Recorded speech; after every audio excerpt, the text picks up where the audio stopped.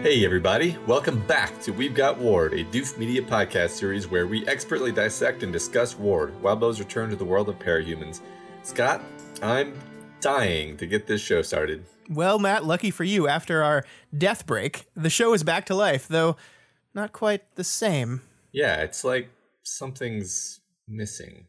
Taylor is evil. Ah, there it is. This is the weekly podcast where Matt and I eagerly dive into Wildbow's world of heroic hugs, impermanent death, and alien-based death powers as we analyze and interpret this ongoing web serial. This week, we're back from our week off, and we're covering the first 4 chapters of Arc 15 Dying. That is 15.A all the way through 15.3. First, we get an arc-starting interlude where we hop between some wonderful side characters as they all interact with our breakthrough team. And then the attack on Teacher begins, and all that action you've been missing for the last 2 arcs, well, it's here with a vengeance. Matt, what did you think of these 4 chapters? Yeah, basically, like you just said, very interesting and unusual way to begin an arc, right? We start with an interlude, which almost never happens, and then we have almost like solid action for the first 3 chapters. With the setup is actually kind of interleaved in this non-standard way. So structure aside, obviously they're great chapters. It's great action. There's just tons of crazy power shit going on, which is always fun, of course, but there's also a lot of character stuff that is absolutely delicious to me. We're going to spend most of the time talking about the character stuff, actually, despite the fact that these are action-packed chapters. I think that there's a huge amount of character detail that's happening for us to talk about.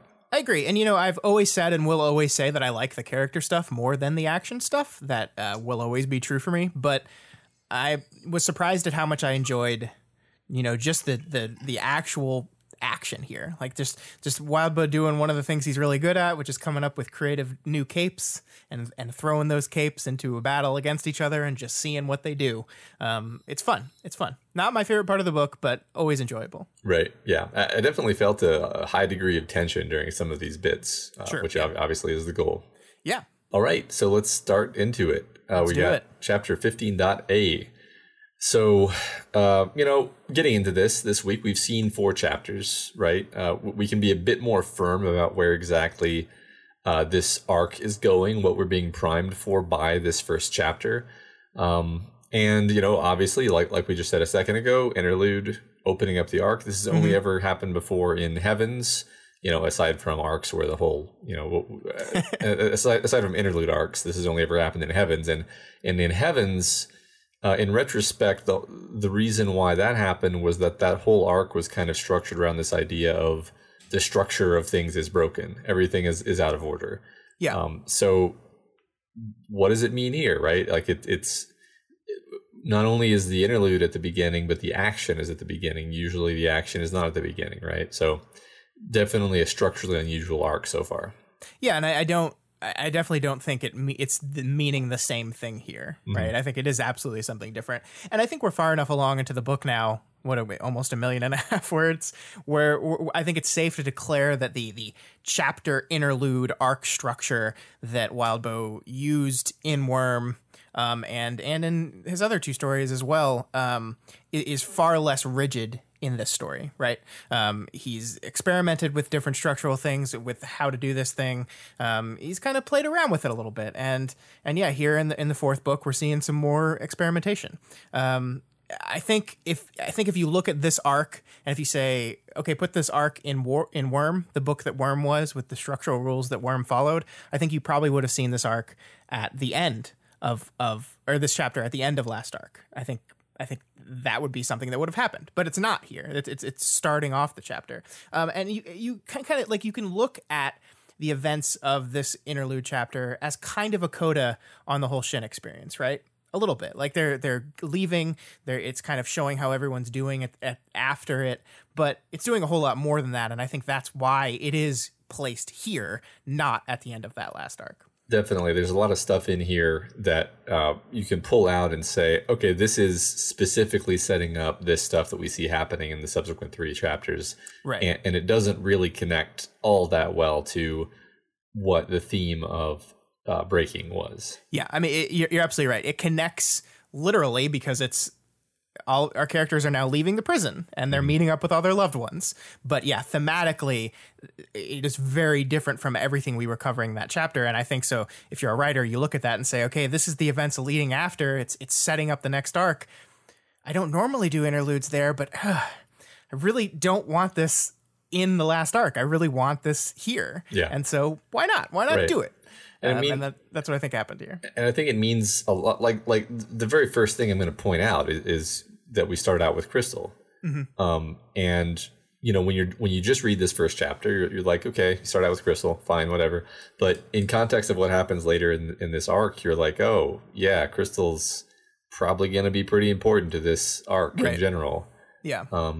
Maybe even more important than Victoria is. We don't know yet, but it seems possible, right? Yeah. So yeah, we start out with Crystal, who is waiting along with assorted friends and family of our heroes for the prisoners to return to Gimel.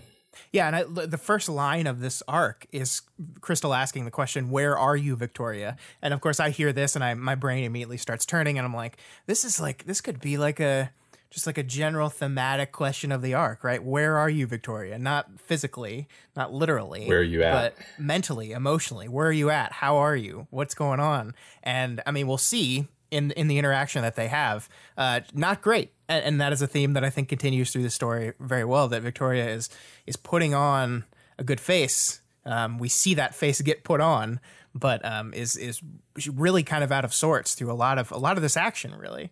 That's true. Speaking of putting on faces, as we're following Crystal in this first bit, she is struggling to keep up her outward composure as more and more time passes. She has this facade, this false composure that she's projecting for all the civilians, for all the other Cape families nearby. And obviously, like we're saying, this false composure idea is going to be a theme. Just the idea of appearances is going to be a theme in these chapters.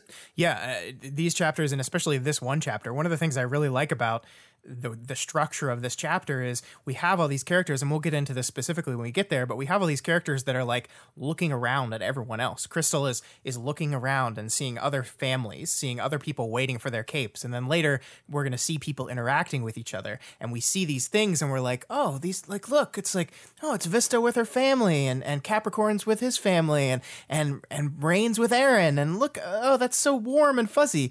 But then we hop into those point of views and we realize how much of that is just exterior, how much of that is just how good it looks, where in actuality, the truth is a lot worse.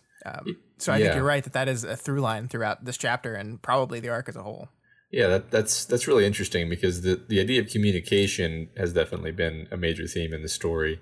But here, it's not really communication, right? It's actually more like this elaborate web of deception. Yeah, maybe it's a little bit cynical, but it does. I think I might even be able to support that if we get further into this.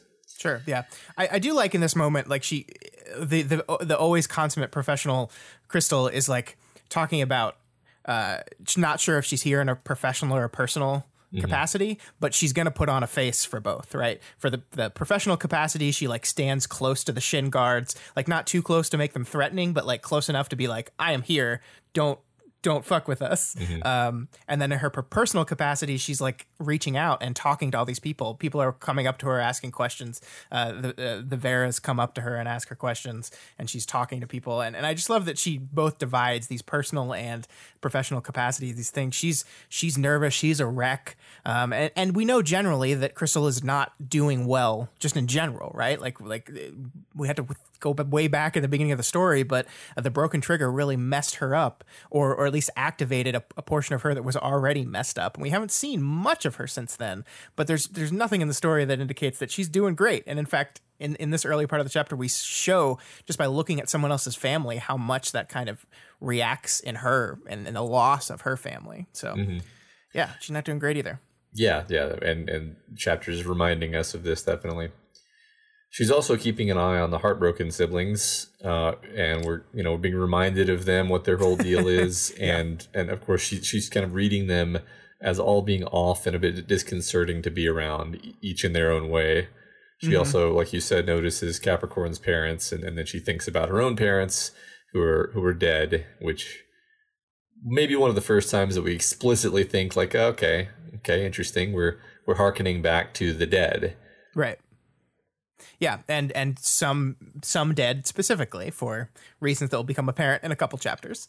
I really like this, and I think what Wildbow is kind of doing here structurally is actually really clever. Like we said, this entire chapter is serving to kind of set up themes and events for the arc as a whole, and because we've read 3 chapters beyond this one now, we can kind of see that very clearly.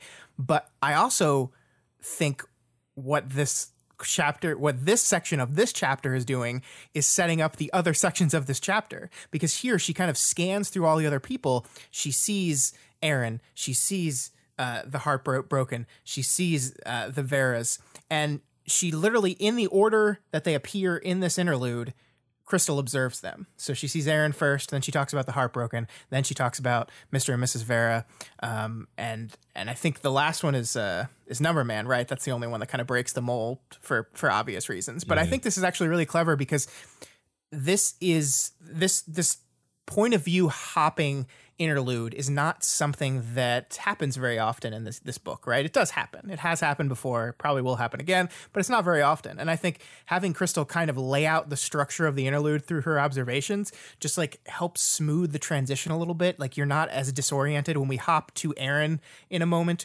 We know where Aaron is. She's here. She's at this event. She's going to be meeting with Rain after everything happened. We know this. It's understood. And it just smooths that transition over a little bit. And I think the same thing is true for the other characters as well. Yeah, that's a good point. This is a unique one of these interludes, in the sense that it's not a bunch of different vignettes. It's a bunch of different characters reacting to the same event, which is Breakthrough coming home. Right. So. Yeah. And like I said, the number boy, number 4, is the only one that kind of breaks this mold. And again, I think structurally that's intentional. Like, we want a smooth transition between these other ones. The Number Man portion of this is abrupt and different and weird. And it's because it is abrupt and different and weird. Right. It's not really about welcoming anyone back either. Although you could, it is connected to Sveta in a weird way, but it's kind of a backwards, bizarro way. Yeah. And one of the things speaking of Crystal specifically, we kind of have the text show us how observant she is. Like we've talked about, she looks at the Heartbroken and kind of breaks them down in a way in which we like say like, oh yeah, she's right, because we know these characters, right? We the reader know these characters, and we have Crystal break them down in a way we're like, oh yeah, you're right. Like, that's a really good read on these characters. Same thing with Aaron. Like, she notices Aaron and sees Lachlan there, and she's like, ooh, Rain's not going to like that. That's, again, like, Crystal, this kind of side character who hasn't been in the book very much, is very observant and aware of what's going on with everyone else. And we'll see that with her knowledge of Vista's parents at the same time. So yeah, it's interesting to see how kind of tuned in she is to what's going on, right? Mm-hmm. We'll probably have an opportunity to talk about this later, but the story really has put Crystal in a very interesting position narratively. Like, she's been, throughout this whole story, she's been an important background character, not in an obtrusive way, but in a very constant background way, right? She was there in Valkyrie's interlude talking to Valkyrie, which now we understand kind of maybe why that was set up there. Yeah. Yeah, that's a good point. Right. Like, she specifically said she was uncomfortable with Valkyrie's whole shit. A bunch of, obviously she's appeared in the story many, many times. So anyway, it's interesting that I feel like that was all, like, in retrospect, it seems like it was all setting something up. At the time, it just seemed like very organic okay, yeah, this is Victoria's cousin. Of course, she'd be around, right? Yeah, yeah. One more fun fact here before we move on. Crystal sees Mrs. Vera talking to a cape named Tribute, and this is a little throwback to earlier in the book. Tribute was a member of Reach along with Capricorn.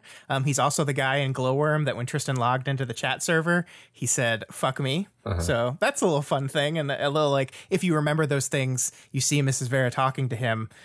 You kind of get a little sneak preview for how Mrs. Vera thinks about her son. Yeah, that's really interesting, and you're gonna have to like cut a corner off of my knowing things card because I feel like I should have just picked that up instantly, right? It's not even an incredibly deep pull, but no, I totally missed who Tribute was. But yeah, it was a awesome. Long time ago, Matt. It's okay. It's so long ago. That's why we do the show. Yeah, it's true. that's why we do the show. We get to see Vista meet her shitty ass parents. Man, fuck these people. Holy shit. I know, right? I mean, like the thing about this is it's not like we knew Vista's parents were shitty. We've known this for a while, but I don't think the book has ever like broken it down at the level of detail it had done until this point. And yeah, Jesus. Right. Yeah. I went from like, oh yeah, that's unfortunate to like, oh my God. Yeah, it was great. Yeah.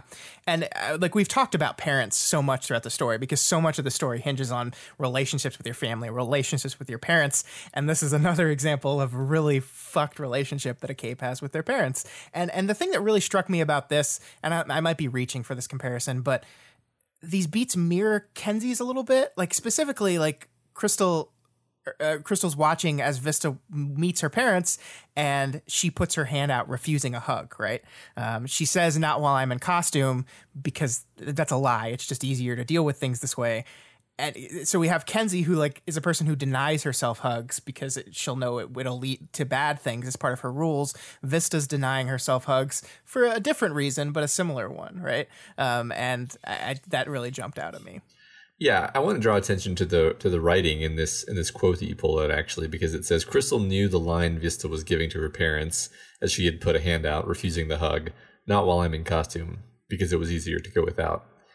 So it's cool because none of that is actually in quotes. It's this cool way of conveying the information where Crystal's watching from too far away to actually hear. So she's just kind of like dubbing her interpretation onto what's happening. But I really think we can just trust her interpretation here.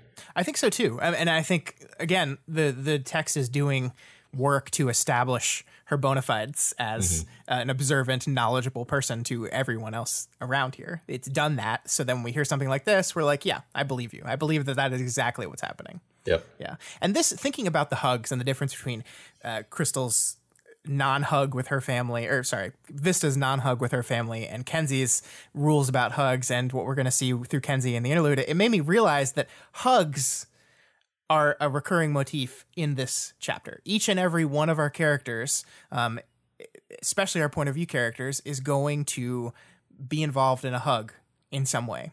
And it's a really clever device where you kind of see the issues manifested in the hug. And that's something I want to make sure we point out as we go through each and every one of these points of view, because it's really, once you get into it, it's really fascinating. I like it a lot. I agree. And speaking of which, Victoria finally comes out of the building and Crystal gives her a hug, and then Victoria just kind of goes catatonic for like 45 seconds. We'll get to the hug in a bit, but there's so much to love about this interaction. Because the first thing we see is there's no Mark. Mark's not there, and Crystal like immediately goes to the absolute worst. And that she's a person that's, I think, very used to family members dying at this point. So if one of her family members is missing, they're dead. And she's like devastated. But we find out that he has to, or chose to, it's unclear, stay behind to watch over Amy. Carol says like a prisoner, but he'll be okay. Like, it's very up in the air. And the thing that really stuck in my mind at this is the last time we heard Mark talk, he was defending Amy still, even after everything that's happened. Everything that made Carol change her mind, Mark still seemed to be on Team Amy. So interesting stuff. Yeah. And like you said, the fact that she immediately goes to the he's dead place is it's like, this is Crystal's reality, right? It's much more immediate for her. Yeah, and then Crystal sees Victoria's hand bandaged here, and she thinks to herself, she was doing such a terrible job of managing her force field these days in a way that made Crystal worry. And this got me thinking, does Crystal know about the wretch? I don't think so. I don't think so either, but I know she didn't tell her specifically, right? But I guess I just kind of made the assumption, and maybe this was an improper thing to do, but I made the assumption that like the moment where like she accidentally like crushed her mom with the wretch, like it would have maybe gotten out to a little more people, especially family members, but I guess not. I guess to me, this is indicating that no, she does not know about the wretch. Yeah, I guess it's plausible. It seems to me that this line is here almost specifically to make us realize that she probably doesn't know, because that's just not the sentence that I would expect Crystal to use if it was like she has an uncontrollable monster of a force field now. Of course, she's doing a bad job controlling it, like, you know. So yeah. And so now we get back to that hug, and this entire conversation, this entire interaction is happening while they're still hugging, while Victoria is still just in this hug, and then suddenly she stops and says, "Vic." She rubbed Victoria's back with her hand, and I love this line. I love this writing. No change in the tightness of the hug, no change in the breathing, barely a movement. You said catatonic, and you're basically right. She's just kind of completely conked out here. And I love this because this is an opportunity to see Victoria from an angle we don't normally see. I don't think we ever would have gotten the full extent of this detail from Victoria's own point of view, right? Like, no. We needed to be in someone else's head to see this. It would have been she's like deep in Victoria rumination land. She takes the hug, and then like 17 paragraphs of rumination, and then like she disengages from the hug, and then she comports herself, and none of it wouldn't have been conveyed, like that the fact that Crystal is like staring at her and completely aware of how messed up she is. Yeah. I mean, especially like I think sometimes Victoria feels like she zones out, but people don't like catch wise to it, right? Like she thinks like she thinks she's giving off that good face, and people aren't noticing. But no, not the people that know you, Victoria. Yeah, and speaking of the people that know her, I didn't catch how crappy Carol is being in this moment. So Crystal thinks Aunt Carol didn't have anything to offer. Her head turned to look at the others, and Crystal had no idea if that was on purpose or by happenstance. Yeah, it's this really sad moment where like Victoria's catatonic. Crystal looks at Carol for help, like an explanation, guidance, like explain, help me, let me know what's going on, what's wrong with her. And Carol's she's got nothing. She's got absolutely nothing. Yeah. And like, I mean, I want to be with you in Carol crappy mode here, but part of me is like, how like Carol is fucked too, right? Like she's going through some shit herself. In my take here was that Carol is basically in her head, the narrative she's telling herself is, I'm giving Victoria her space to collect herself. Sure. Which is sort of like reinforced by the fact that Victoria then pulls herself together, buries that trauma deep, the way Carol taught her.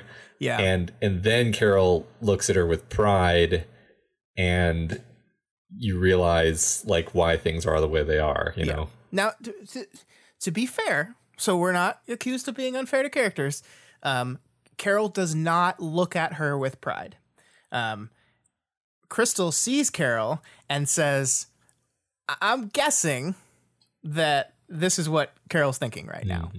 And the text says that Aunt Carol didn't remark on anything, didn't seem to do anything, but that Crystal could imagine that she felt pride in that moment, which, I mean, this whole section has like basically been a testing ground for Crystal is super observant and really understands people and really gets people. So I agree with you. I agree with you that this read is probably accurate to what Carol is thinking based on what we know about Carol and based on the skill that has been established for Crystal as a person that understands people rather well and reads them rather well. I agree with you, but let's just say she did not actually, like in any kind of visible way, show that emotion that Crystal is prescribing to her.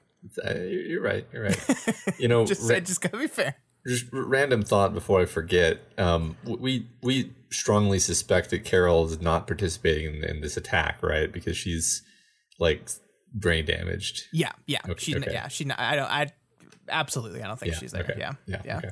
I do really, I want to focus on these moments where Victoria like puts herself back together, right? These moments, like the writing here is so good. By Herculean measure, over a span of a second or two, a rapid fire set of tiny step-by-steps, Victoria adjusted posture, body language, and reasserted focus, then eye contact, to reassert the facade Victoria of last week instead of a more tired one.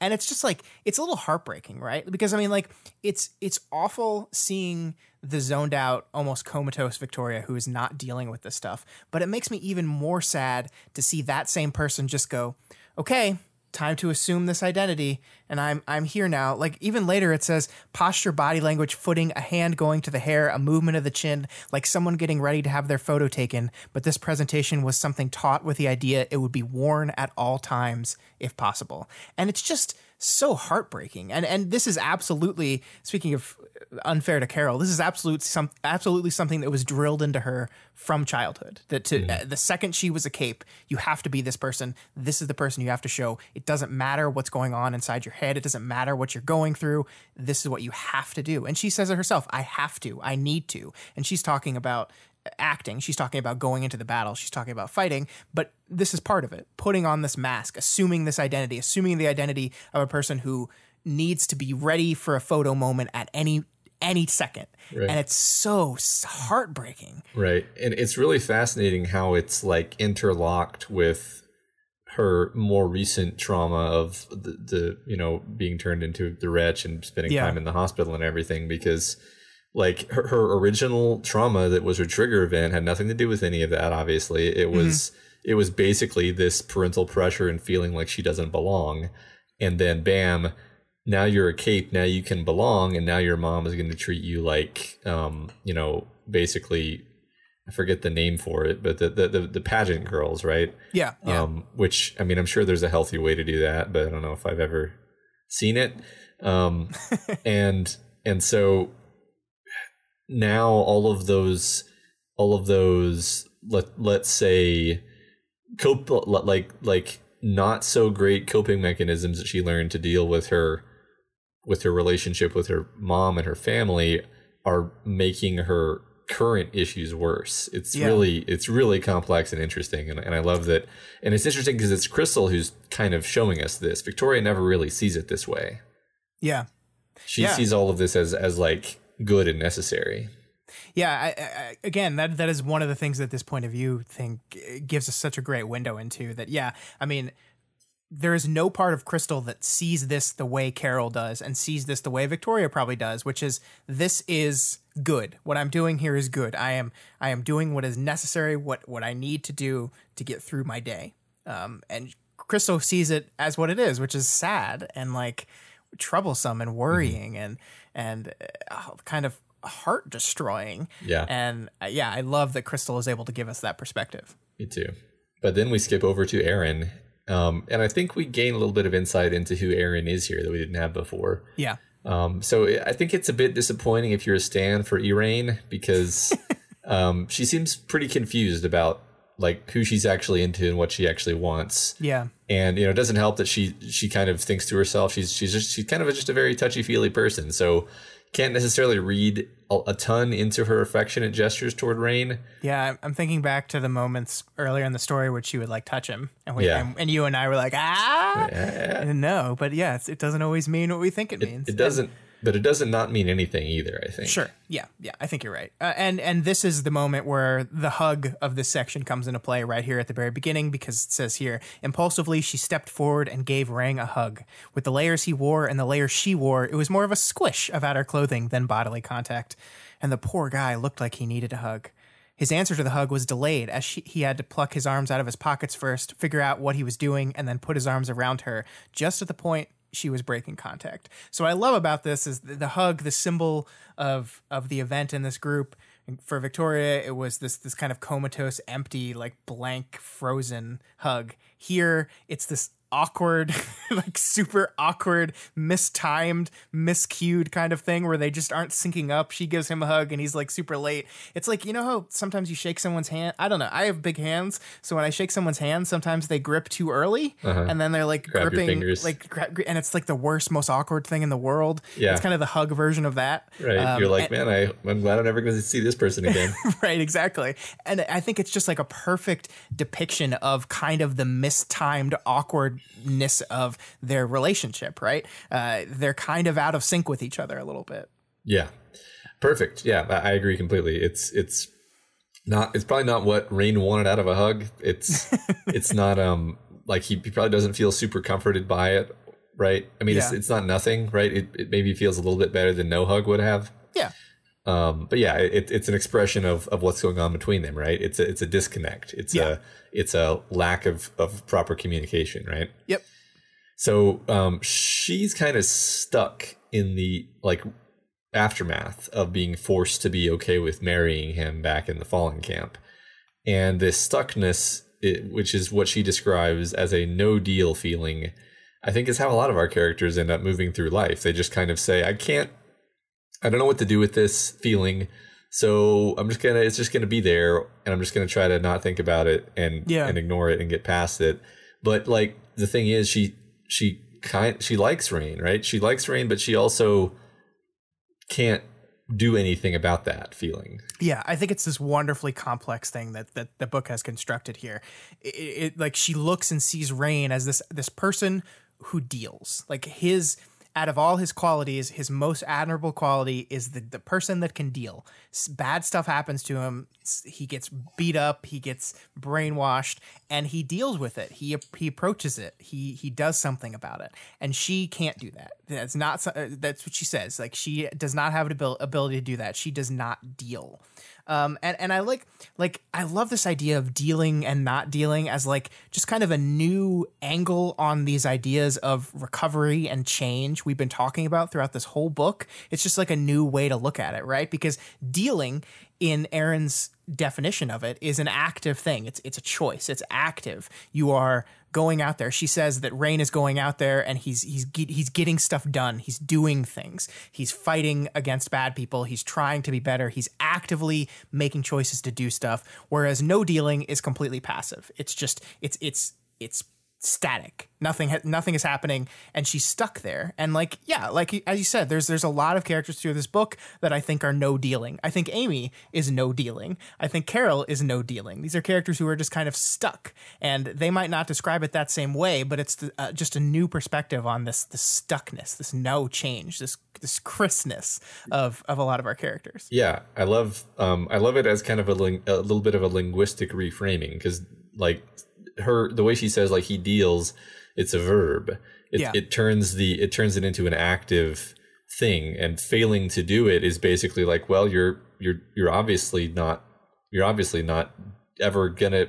How would you ever get better? You're not dealing. It's just gonna sit there. What else would it do, right? Yeah, and I like it a lot because like if someone were to ask me how I'm doing with something, and if my response is I'm dealing, to me that's a passive response. To me, I'm just saying it's like, I'm just trying to deal with it, but Erin's definition of this seems to be a lot more active. It's not just kind of, just dealing with it. It's more than that. And I like that a lot. Yeah.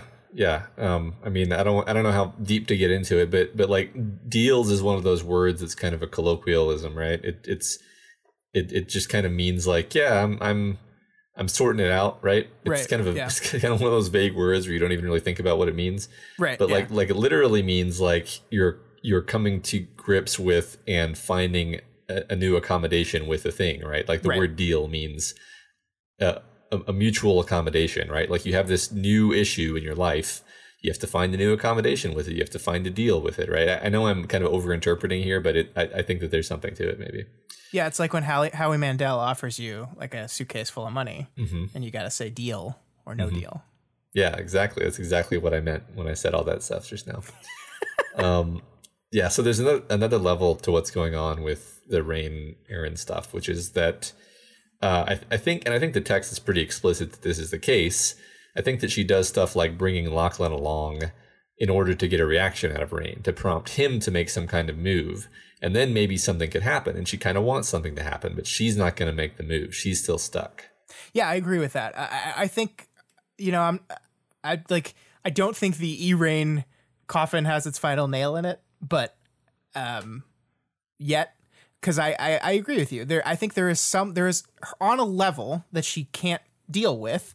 Eren does like him in some way, and she just has no idea what to do with that. So just like her no dealing is very passive, she's kind of like passively teeing up the chance for him to do something about it, right? Like, look, he's here, do something. Like, yeah. I want to make you jealous and see what you do. I think she specifically says, like, she looks at him and she says, to his credit, he makes no visible like sign of jealousy or shock that or annoyance that he's here, but she kind of wants him to. Right. She kind of she's kind of poking and prodding at him, and she feels a little bad about that. I think she says it's kind of shitty that I'm doing this, but she doesn't know what else to do.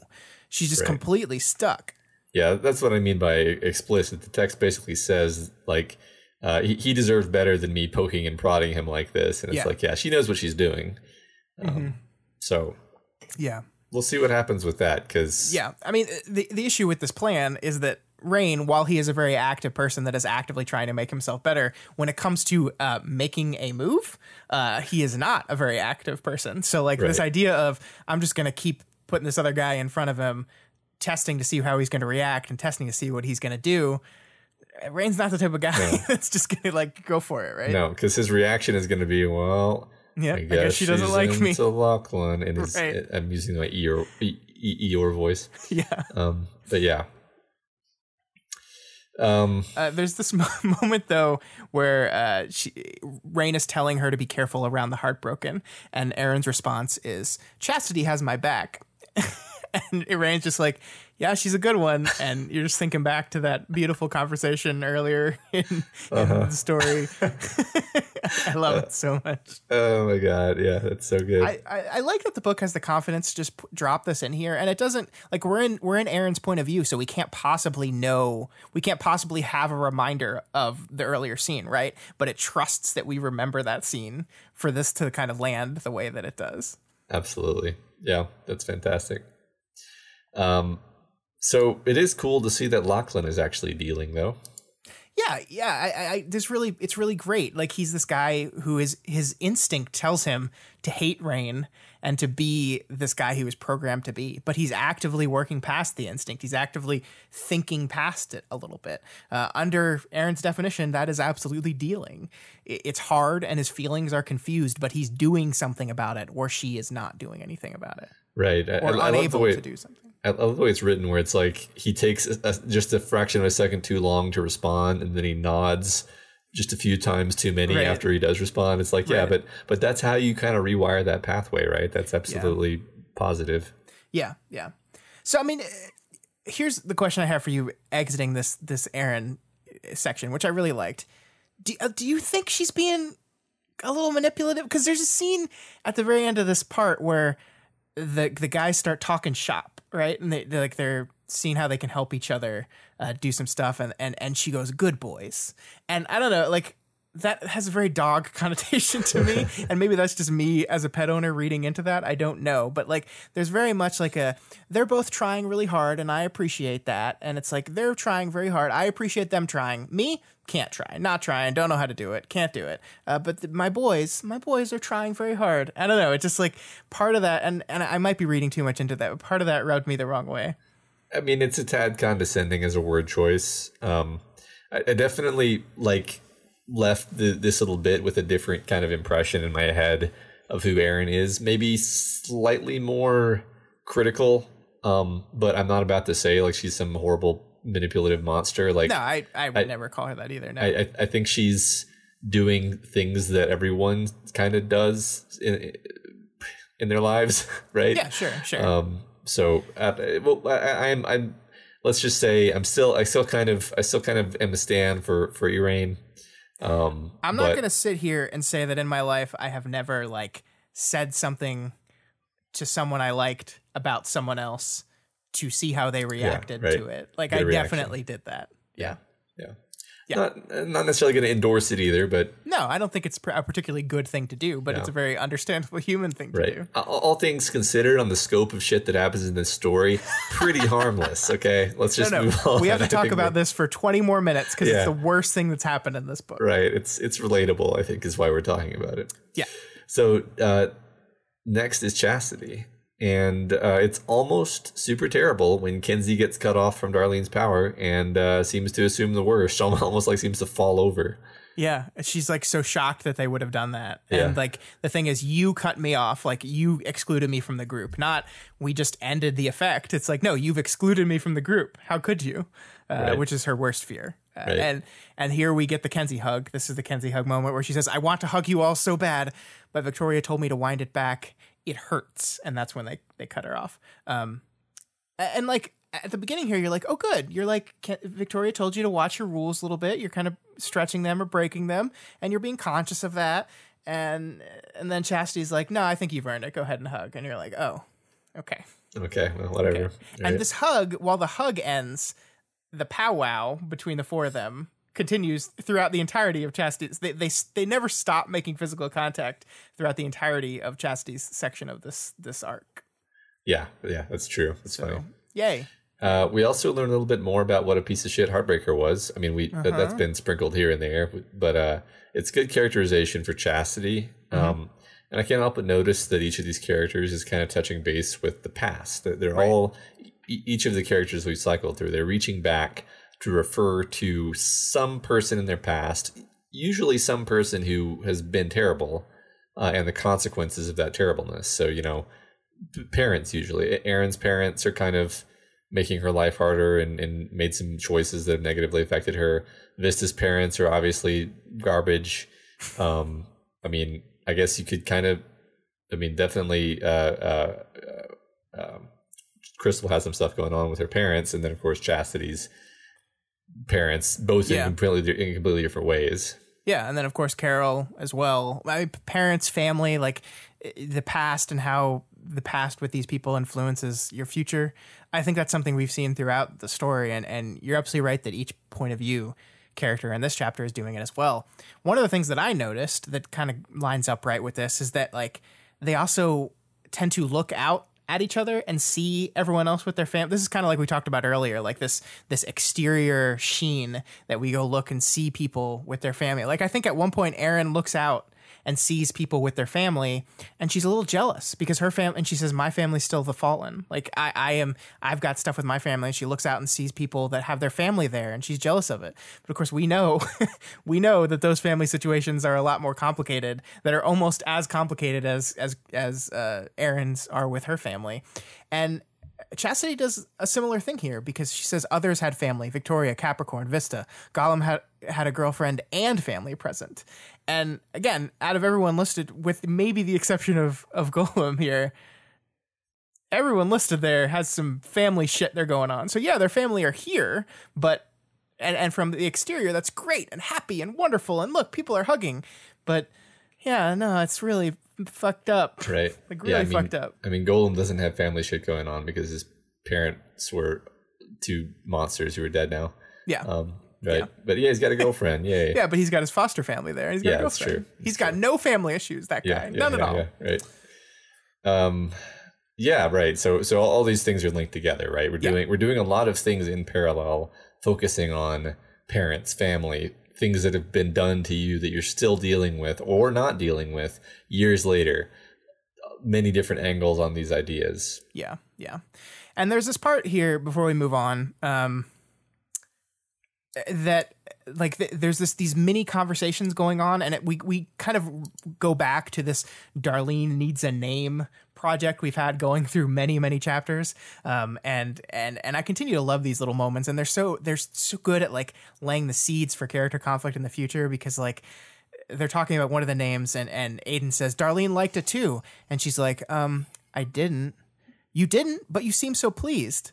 I was pleased you were so interested in picking a name for me, not the name exactly. Then you need to say something. Mm-hmm. And that's like, it's just like little fun character revealing interactions that also like lay these seeds, right? Like and they're just like so scary, right?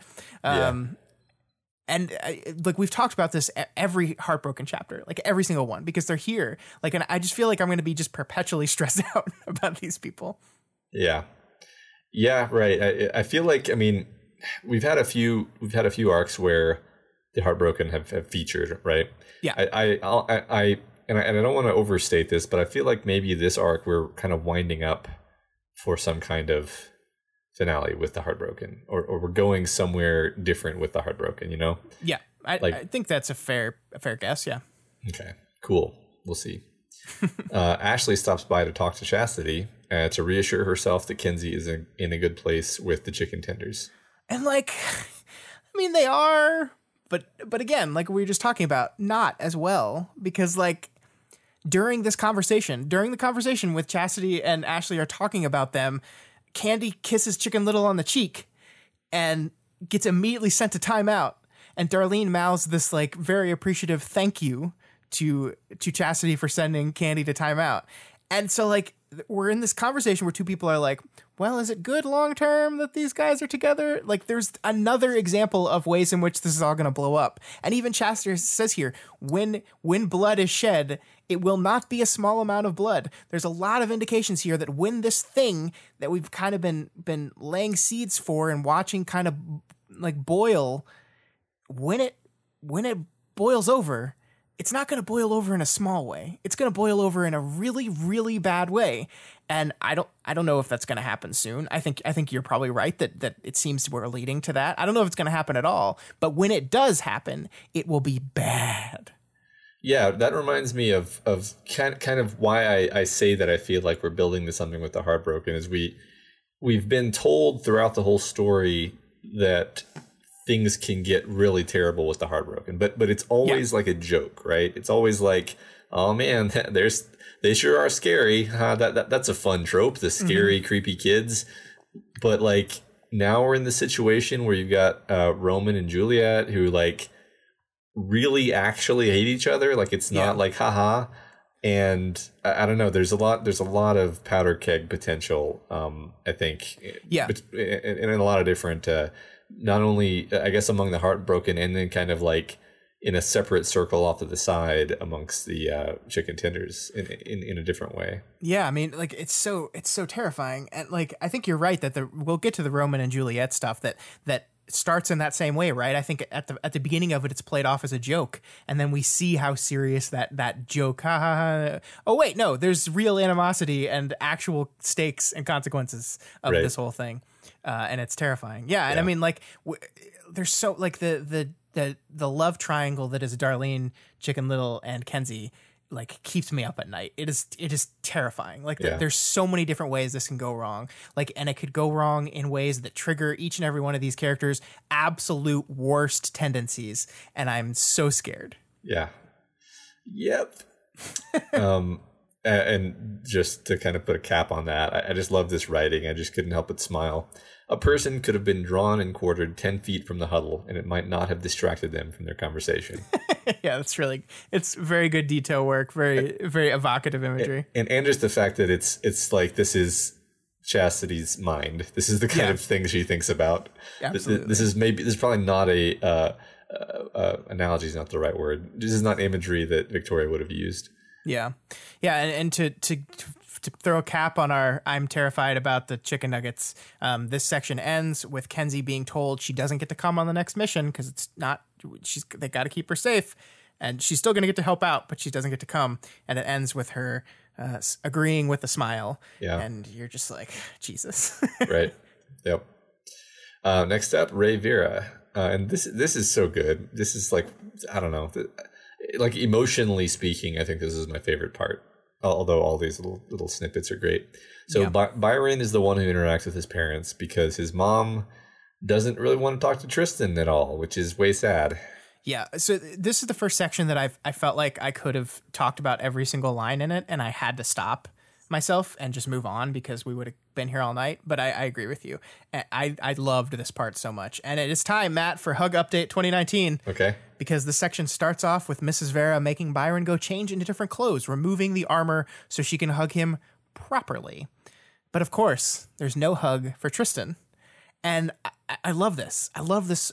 First of all, the idea of needing to change so that she can hug him is an especially thematic thing for the character who swaps and changes between the two brothers, right? I think that's like, there's a lot of connotation there. Change out of your armor.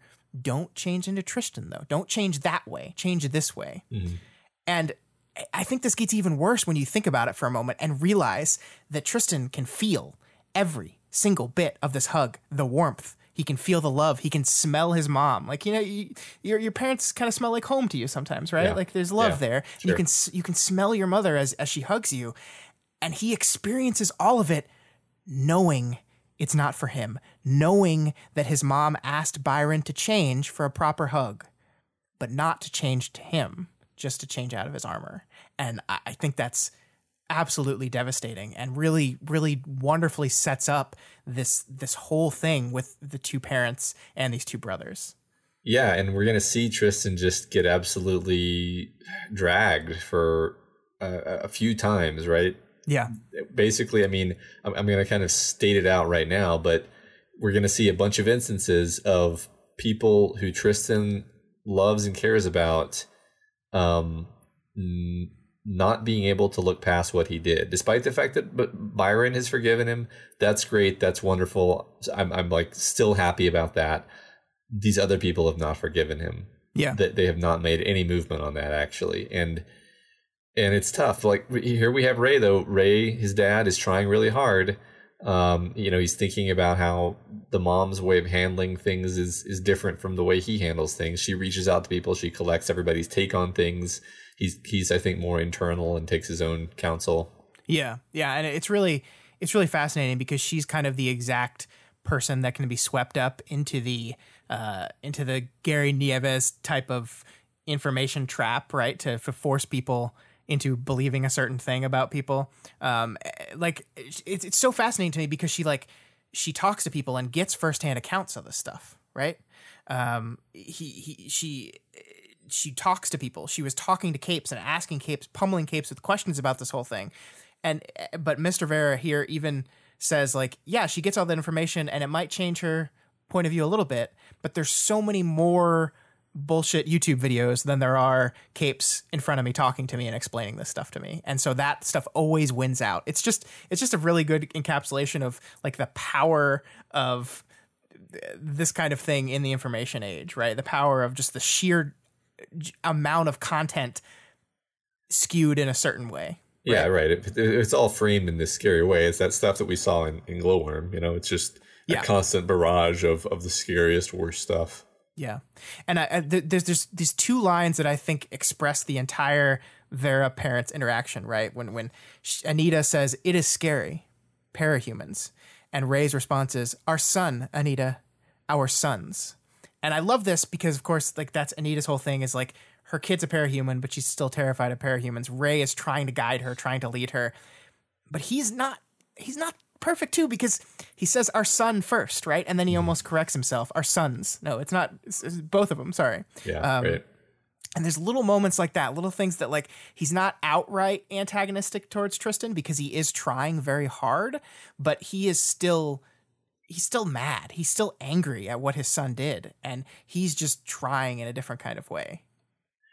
Yeah, right. He doesn't understand it, right? But he's trying to reach out anyway. Yeah. I think my take on him is that he just believes that if they open their arms to him, then everything can be made right ultimately. Yeah. That doesn't mean that he's like forgiven him in his heart, right? But what he says is like, Byron's forgiven you, that's enough for me. Yeah. That doesn't mean he's forgiven him, but I think it means I'm going to open my arms even if I haven't forgiven you, and I have faith that things will work out. Yeah, he doesn't even say that's enough for me. I think the language is really specific here. Like he says, Byron says he forgives you. I can manage it. Oh yeah, right. Okay, yeah. So it's not I've forgiven you. Mm-hmm. It's if Byron was able to get a place where he can forgive you, I can do it. I haven't done it yet. I can do it. I can get there. And there's this moment here when we're talking about Anita and kind of the way she gets swept up into the bullshit, where he says to himself like, it momentarily makes me wish that Tristan could join this conversation. because he is the type of person, unlike Byron, who is much more passive in certain ways. Tristan is the guy who's brazen enough to challenge her on her bullshit. He's the guy that's going to be like, no, that's wrong. You're wrong about this, and here's why. Byron is not that type of person. That's just not who he is. And Ray says, well, it'd be really great if he was here because he's much better at this than I am, and he could do it.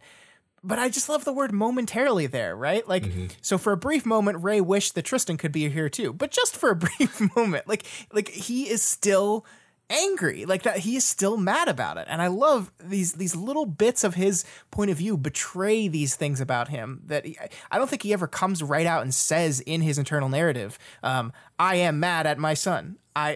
He kind of circles around it, because he doesn't want to be that way. He wants it to be better, but he's struggling. Mm-hmm. Yeah. So yeah, like you said, he's finally kind of guides Tristan. Well, first he says he wants some time alone with his son, right? This is great writing because Anita says, "I'll be at the car nursing a grudge." I don't know. I just love that, and I can hear that in her voice in my head. Yeah. So then he asks for them to change out so he can talk to Tristan, and he tells him he would be open to talk if Tristan wants to, and he's trying to be open and to reconcile.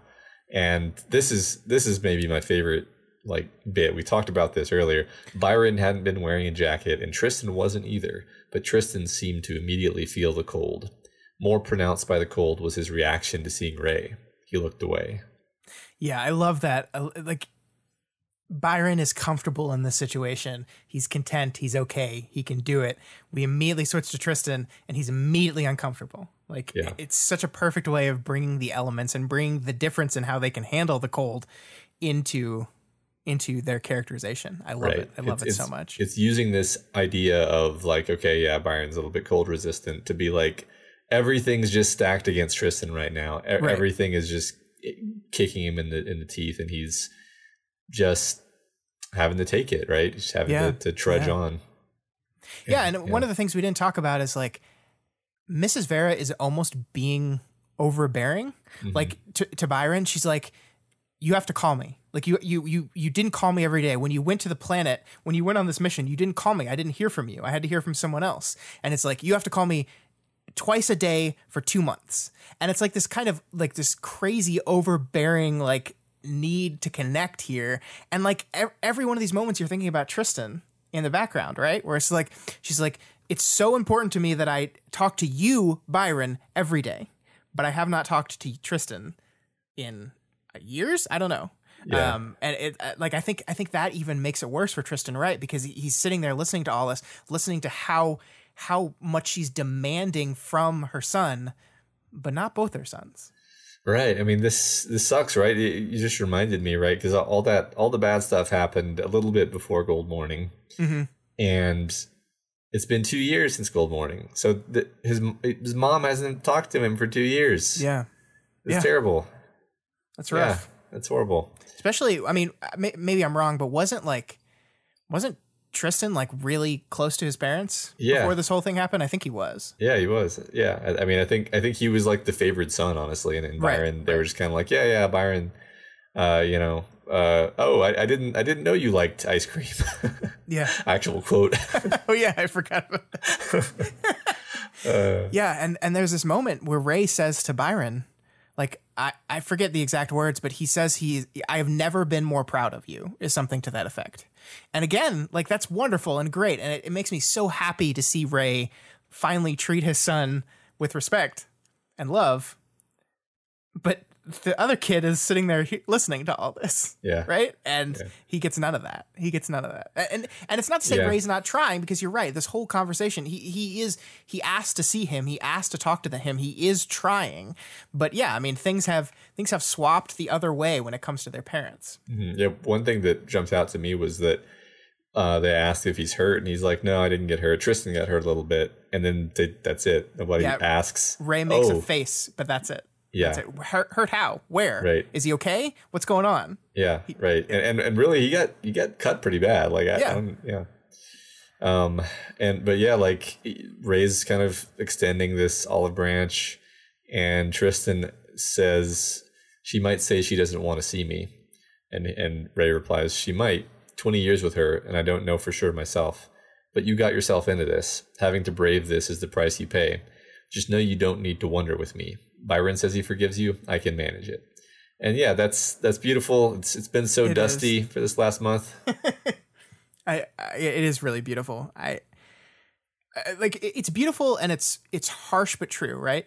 Mm-hmm. You got yourself into this, having to brave this is the price you pay. That's true. You did a terrible, awful thing, Tristan. You did a bad thing, and there are consequences to that bad thing, and you have to be the one to try, right? Like, yes, your parents should be the ones that love you unconditionally and reach out to you, and you should not have to work this hard to re-engage with your mother, but people are people, right? And you are the one that caused that break.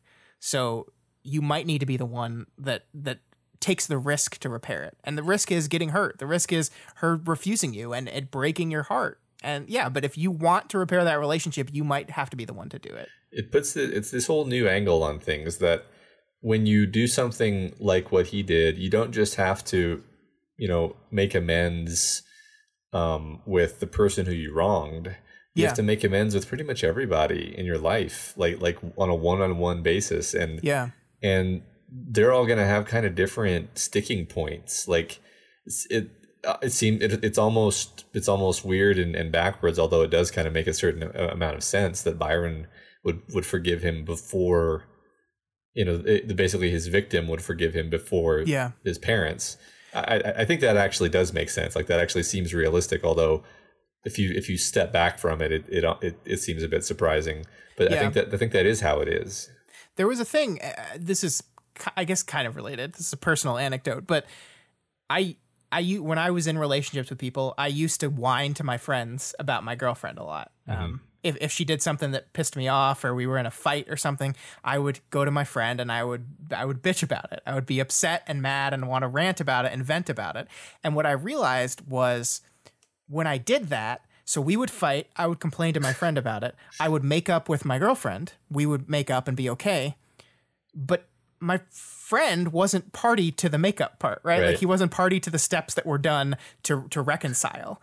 And so he was still pissed off because I just came to him with this shitty thing that my girlfriend did, and now he's still mad at them. And I think that's exactly what's happening here. Is like, one person did a terrible bad thing to the other. They worked at it amongst themselves to reconcile, but nobody else got to see that. Nobody else was party to that kind of reconciliation, and so they're not there yet. And it's a very different kind of thing, and it's a lot harder, I think, for some of those people. Yeah, there's just less. I mean, Byron and Tristan kind of were forced to, Yeah. Yeah, it's really, really, really interesting. I like this. Like I said, the Mr. Vera part of the chapter is my favorite. I love it. I love it so much. And I love that as they walk away, the two brothers are rapidly switching back and forth, talking to each other. And I don't know if I'm reading it right, but I always, whenever they do that, I read that as like, oh, good, they're communicating. Yeah. I mean, whether for good or bad, they are communicating. Like I'm sure Byron, knowing Byron, who I think is a good guy. He's a really good guy. I think he's probably trying to help his brother out a little bit, make his brother feel a little bit better, because Tristan's going to be down in the dumps. Yeah, he's probably giving him a bit of a pick me up talk. Yeah, I agree. Yeah. I never, like, if you had told me at the beginning of the story that the Capricorn brothers would be like fighting for pole position in my favorite characters list, I don't think I would have agreed to that. But I really love them. I really do. Well, they've shown so many more facets, I think, than were evident at the beginning, and which is fine, right? That's how stories work. Indeed. But yeah, they're great. All right, then we switch to number 4, Edgelord Supreme. For those who are slightly less of a weeb than average, the kanji for she means both 4 and death, which is why he's written that character 4,444 times. Yeah. So number 4 is probably the edgiest of his cohort. Yeah, that's not at all ominous, right? The arc title name is Dying, and we have a number boy writing out death over and over and over again. Not at all. Death times 11 times it's 10,000. It's terrifying. And so we talked about this a little bit, but this portion of the interlude like breaks form with a lot of the other things. Like there's no hug here. We have no hug to talk about. I'm sorry, Matt. Hug watch is over for this chapter. Yep. He wasn't one of the people that Crystal observed. This takes place somewhere else, right? Every other section of the chapter took place in the same area about the same time. This, we're in a different location now. This is the meeting prepping. And I mean, I like it because like, I think that was that. And there's a lot of specific setup for the event, the specific events. Like a lot of those earlier arcs were establishing emotional beats. This is establishing a lot of the literal beats. And to not say there's no emotional beats here, right? This is the Sveta one, right? The one rule that this keeps track of is it's a character observing and interacting with one of our main characters. In this case, it's Sveta, but it's a little bit different, and I like the difference. Yeah.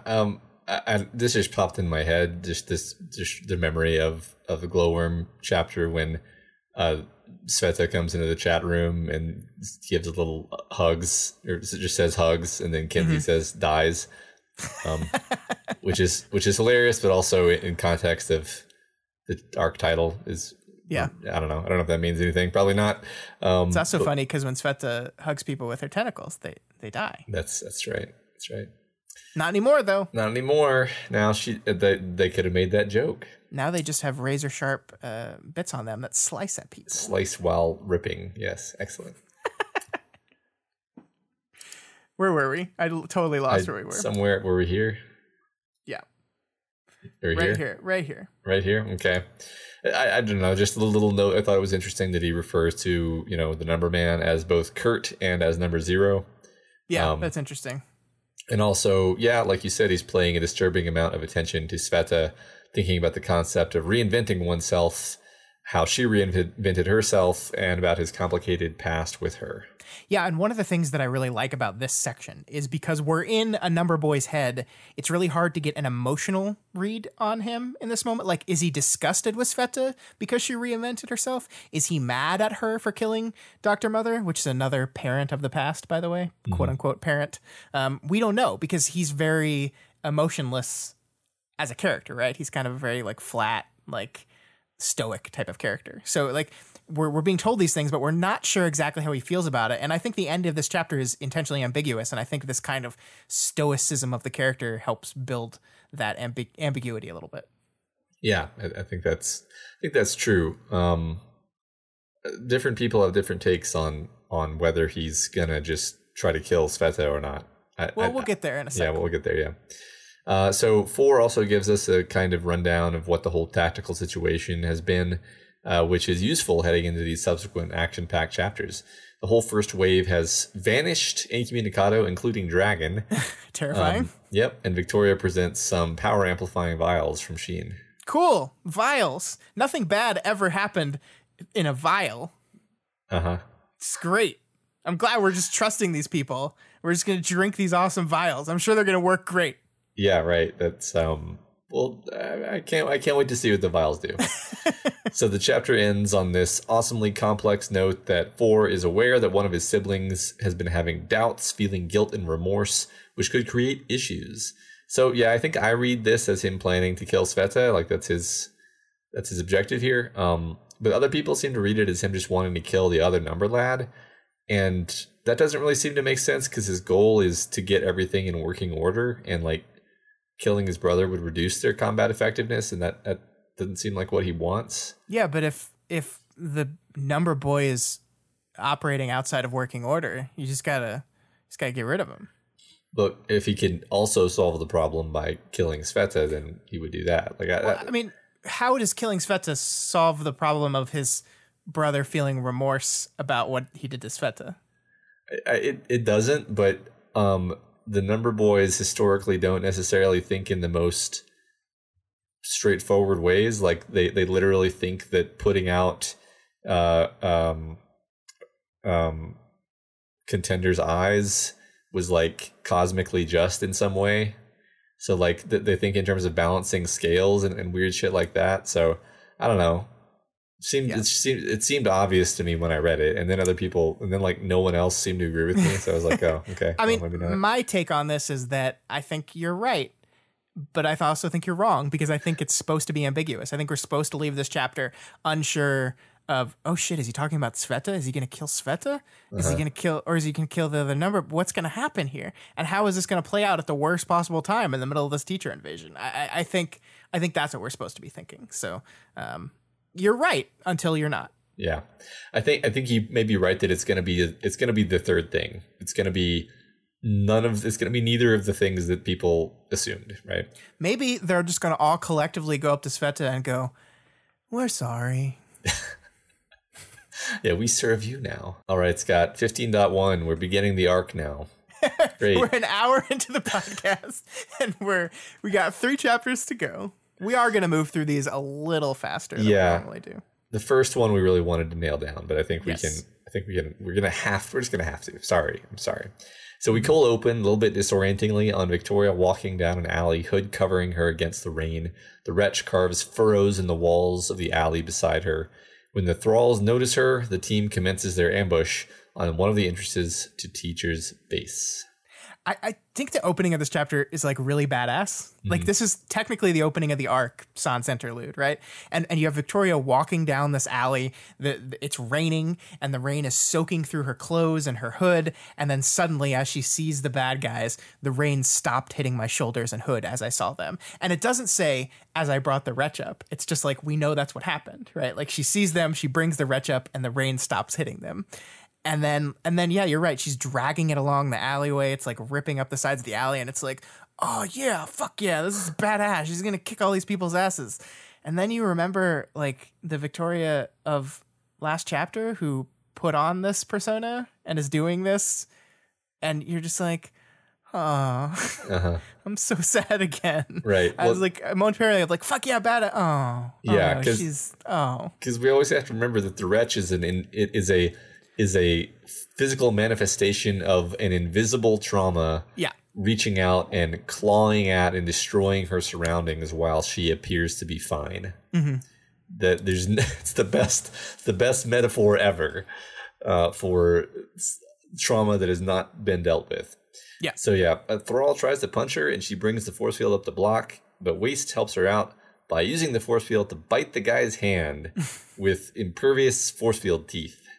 Yeah, I'm not going to lie. Sometimes in my mind's eye, my stupid brain, like sees the wretch as kind of this, like, just kind of amorphous blob with like, it has a couple limbs, but it's mostly just this blob. And I like forget the details of like, no, there are like multiple legs and heads and pieces hanging off this thing. And then you have moments like this where you're like, oh yeah. And like, I love how this is done too, because when the wretch face bites down, we see it's a teeth bared, like open mouth, kind of in like a teeth bared grimace, and that grimace is she only sees it because it's covered in the blood from the bite. So like she's seeing this like bloody face with an open mouth and like teeth, and like it doesn't specifically say it's like angry, but I imagine it like looks angry, and it's just like it's horrifying. Like it just, and you're just like, oh yeah, Jesus, like I forget about, I just called this stuff badass, and look at this now.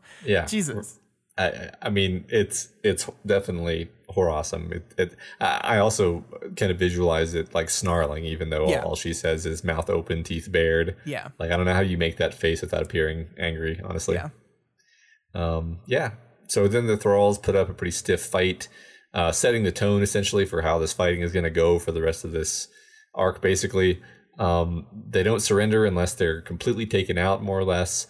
We realized partway through the fight that there are heartbroken elements present here as well. So, we got another team up arc. Yep. We've got Juliet and Roman, the two who hate each other. Yeah. We've got Imp keeping the peace between them. And bringing up the rear are Citrine's newly made cauldron capes. Do we still use that word? I think we should call them beaker buddies. Yeah, I mean, Victoria calls them Mortari capes, but like, we're not going to use that word. Beaker buddies. Beaker buddies. Beaker buddies.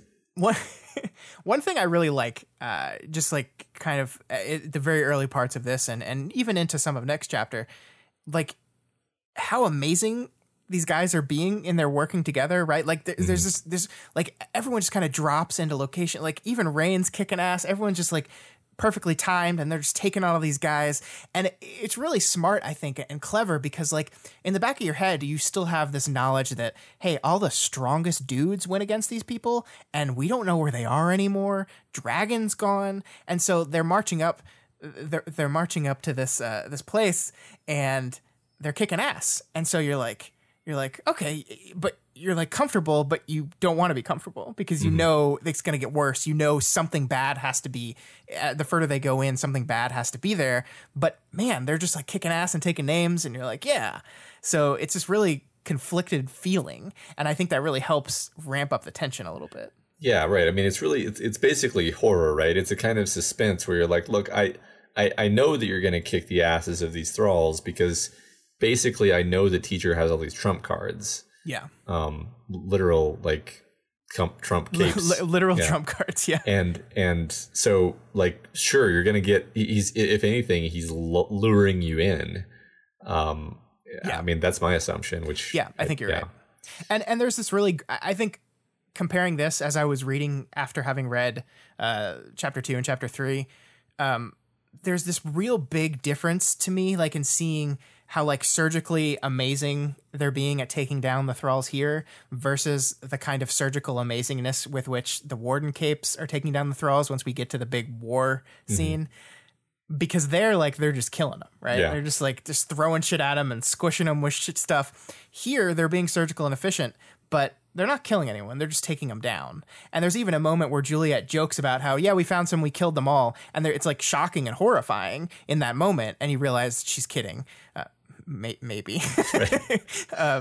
But it makes a very good contrast, and it kind of shows like how the conflict escalates. We have this early conflict where they're doing great, they're being efficient, and they're kicking ass, but there's no death. And then we move into, in these later chapters, lots of death. Yeah, as the arc continues, it like feels more like, I don't know what word to use other than like gross and uncomfortable, as it's just like, yeah, they just like smashed a guy with the filing cabinet, whatever. Yeah. You know? Yeah. And that was just one out of many, really. Like there's somebody who's just like lobbing artillery, but what is that just blowing people up? Yeah, absolutely. And I mean, like we'll get there, but like it's just that these capes were the capes that they encounter later on in this battle are war hardened, like warriors, soldiers, literal war, like warriors. Like they're the wardens, but they're the war den. And so, they are not here to fuck around. They are not street level capes that are like not really up to killing people. They are here to defeat the enemy. And I'm not saying it's not called for. Like I'm not making judgments against the level of violence these people are using. It's just a very clear escalation point, especially when compared to the fighting that happens early in this chapter. Yeah. Well, it's an escalation point, and it changes the tone. Yeah. In a way that makes it less pure fun and more like, oh, you know. Yeah. So then we get a little, earlier title card. So Wildbow is really playing with structure in this arc again. We started with an interlude, and then the first chapter starts basically in media res, and then we flash back to the big gathering in the bunker where all this stuff is being planned. Scenarial puts this whole attack into context for us. We've got 9 teams total simultaneously attacking 3 different entrances in groups of 3. So this is the Mortari plus Breakthrough plus Heartbroken team, I guess. Yeah. Yeah, and these books have used this kind of jumping back and forth in time techniques before. But not very often, right? And it is something that we used here. So I'm curious why you think the book in this moment chooses to use this. And I know the reason is probably because it's cool, but Matt, we're doing an analytical podcast, so we have to analyze it. So why is this chapter organized in this manner? Man, I don't know. I feel like it's building to something in a certain way that where in retrospect it's going to make sense in an almost like a countdown sort of way. It's more fun this way, but also I think one of the key things that's happening here is the characters are not getting time to touch base, to recoup after the really rather traumatic events of the last arc. They're just, nope, next thing, we're not getting a break. They're not getting a break. You know what I mean? Yeah. They're going right into the action. We're going right into the action. And we're going to flash back so we understand what's happening. But it's not going to feel like a breather. They don't get a breather. We don't feel like they got a breather. That's why we're starting in media res. There, I figured it out. Yeah, that's great. I mean, I think there are moments like and the reason I ask is because I normally don't like this, and I didn't mind it here, so that immediately gets me curious. Like, there's like a thing that a lot of TV shows do at some point where they like start off the show with this big fight, and then like near the very end of the opening coda, that's the complete wrong word, but that the cold open is like a moment where like all seems lost, right? And then we break to credits, and then we start 3 weeks earlier or something like that. And I hate when TV shows do that. I hate it so much. It's just like I don't like that kind of storytelling at all. And I don't mind it here. And I think it's because it's not that exact same thing, right? It's jumping back and forth. I do think there is something to be said for starting with the action. Like I think the reason why people do that is because action's exciting, and we start with this action. We start with this great moment where Victoria walks down this alleyway, and they just like she's at first it seems like she's alone down the alleyway, and then everyone else jumps out and like appears as they take everyone down. And I don't think that scene would have worked as well if you had done the planning part first, right? If like you knew that she was with this group and she was with this vanguard of 3 different teams coming together, that moment wouldn't have worked as well. And there's little moments throughout the story. I think the love lost being their moment is a real shocking thing that again would not have worked if you'd done it in chronological order rather than jump back and forth. So yeah, there's these little moments that I think the book takes full advantage of the structure that makes me appreciate it. Yeah, I think that's absolutely true that it uses that to its advantage. And also this isn't really the same as the like completely chaotic fight where you're like, what? How did we get into this situation? Right. Yeah. This is not really that, because we're like, oh yeah, this is probably the attack on teachers' headquarters. Like you don't even need the flashback. Actually, you don't actually need it. It helps. I appreciate it. It gives us a little bit more context for what's happening. Yeah. But I mean, I almost think we could have done without it. There's some stuff in here though. Like there's definitely some stuff in here. So let's talk about that stuff. So Victoria thinks to herself, have to get right back on the horse. Aunt Sarah had loved horses, had escaped into them as a healing post-trigger, taking care of them at a family friend's until she was well enough to ride. Mom hadn't liked it, but Aunt Sarah had been the one to do tutoring for the owner of a stable, just for a chance to ride a couple times a month. It even flavored the language she'd used. She'd had a term she'd used in our training that she'd called horsing.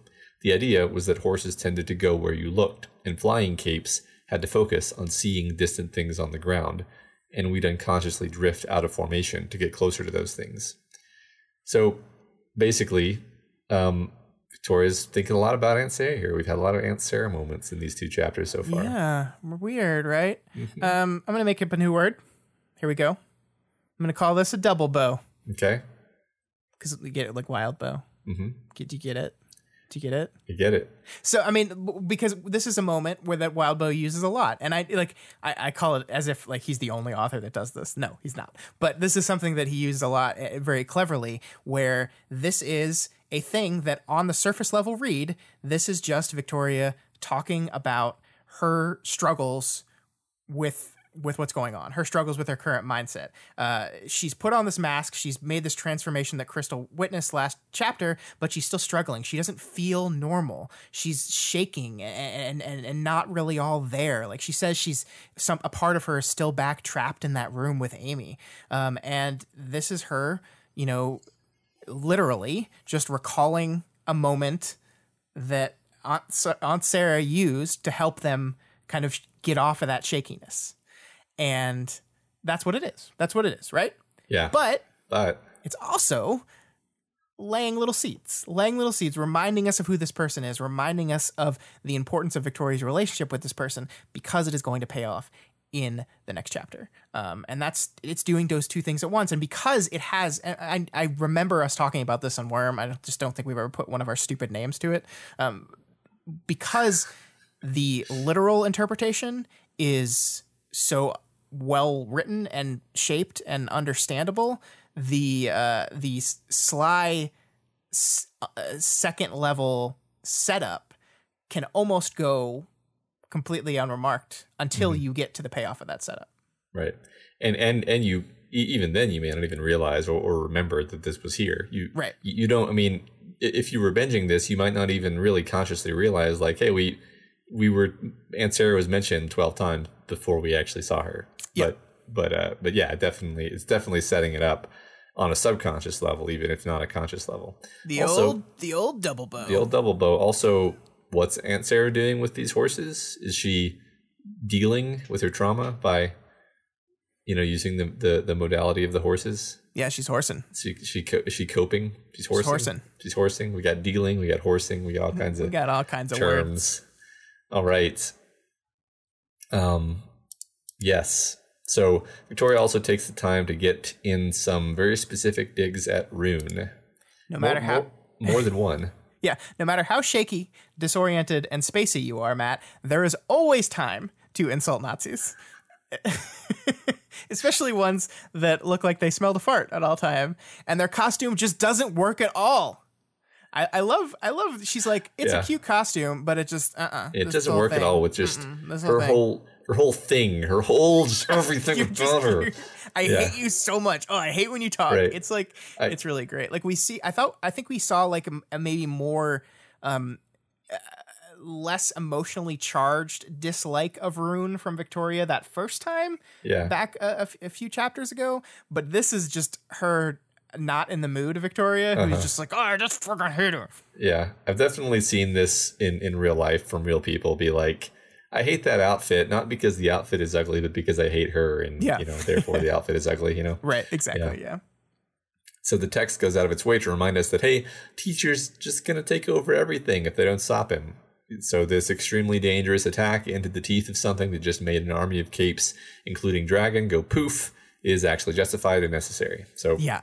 Good. I mean, good to do that, right? It is. And I like how this is done too, because like we know the stakes are super high here, but this section ends on teacher would take the world, right?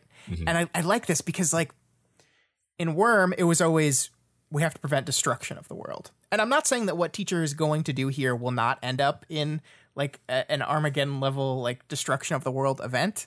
That very well could happen and probably will happen, but right now, he's not actively trying to destroy the world. He just wants it. He wants it all. And I just love this. I love that line. Teacher would take the world. I love that. Yeah, me too. So the Kinsey iTech thing has apparently been duplicated now, and the team can use it in a cool teamworky way. The story has made sure to familiarize us with this tech and how it works, so it enters the story seamlessly here as we return back to the action.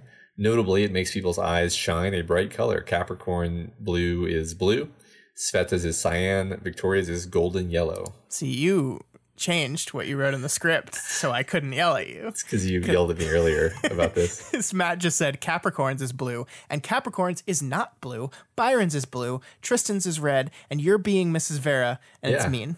I just had to get on the bandwagon of like forgetting about and kind of just generally dissing Tristan. Yeah, why don't you just go read a bunch of fake news Facebook articles too?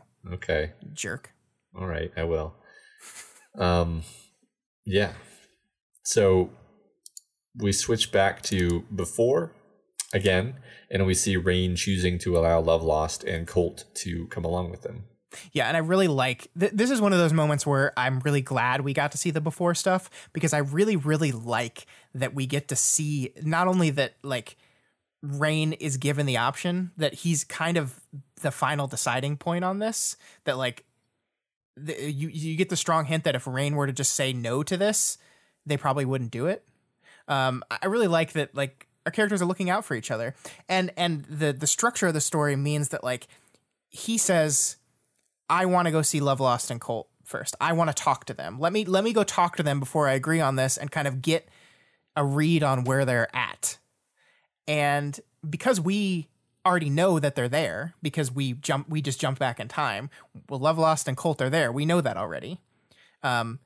We see that the result of this conversation that we don't need to see, must have been successful. He must have seen something in them that made him comfortable enough to go say, yes, let them out temporarily, bring them, we need them. And I really like that. Like the recognition of the book that we don't need to see that conversation to still get what happened during that conversation is like, I think it's great. It kind of trusts that the readers understand enough about Love Lost and Colt and enough about Rain to know that he got to there and to understand why he got there. You know what I mean? Yeah, absolutely. We can just imagine that conversation, and I think Wildbow is basically trusting us to know that we know what probably happened there. Yeah. There's also this really sad moment where Victoria is like really pushing to have Vista on her team, but she's just not getting it. I think it's Citrine who says she works really well with us. Maybe it's not Citrine. I don't remember who it is, but someone else said, no, she works better on my team. It's the Cole, the Inferno creating one. God, you're making me blank too. Okay. Oh my God. The point is, Victoria really wants Vista on her team. She doesn't get it.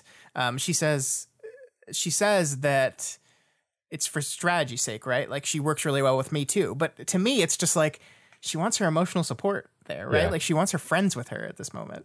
Scenario. There he is. Yeah, totally.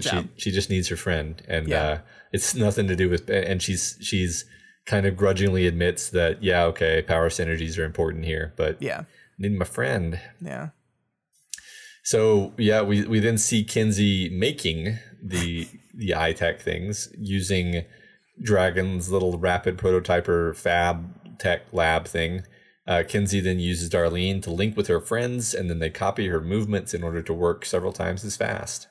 I don't know, like, this is one of those things where I'm like, wow, that's really awesome.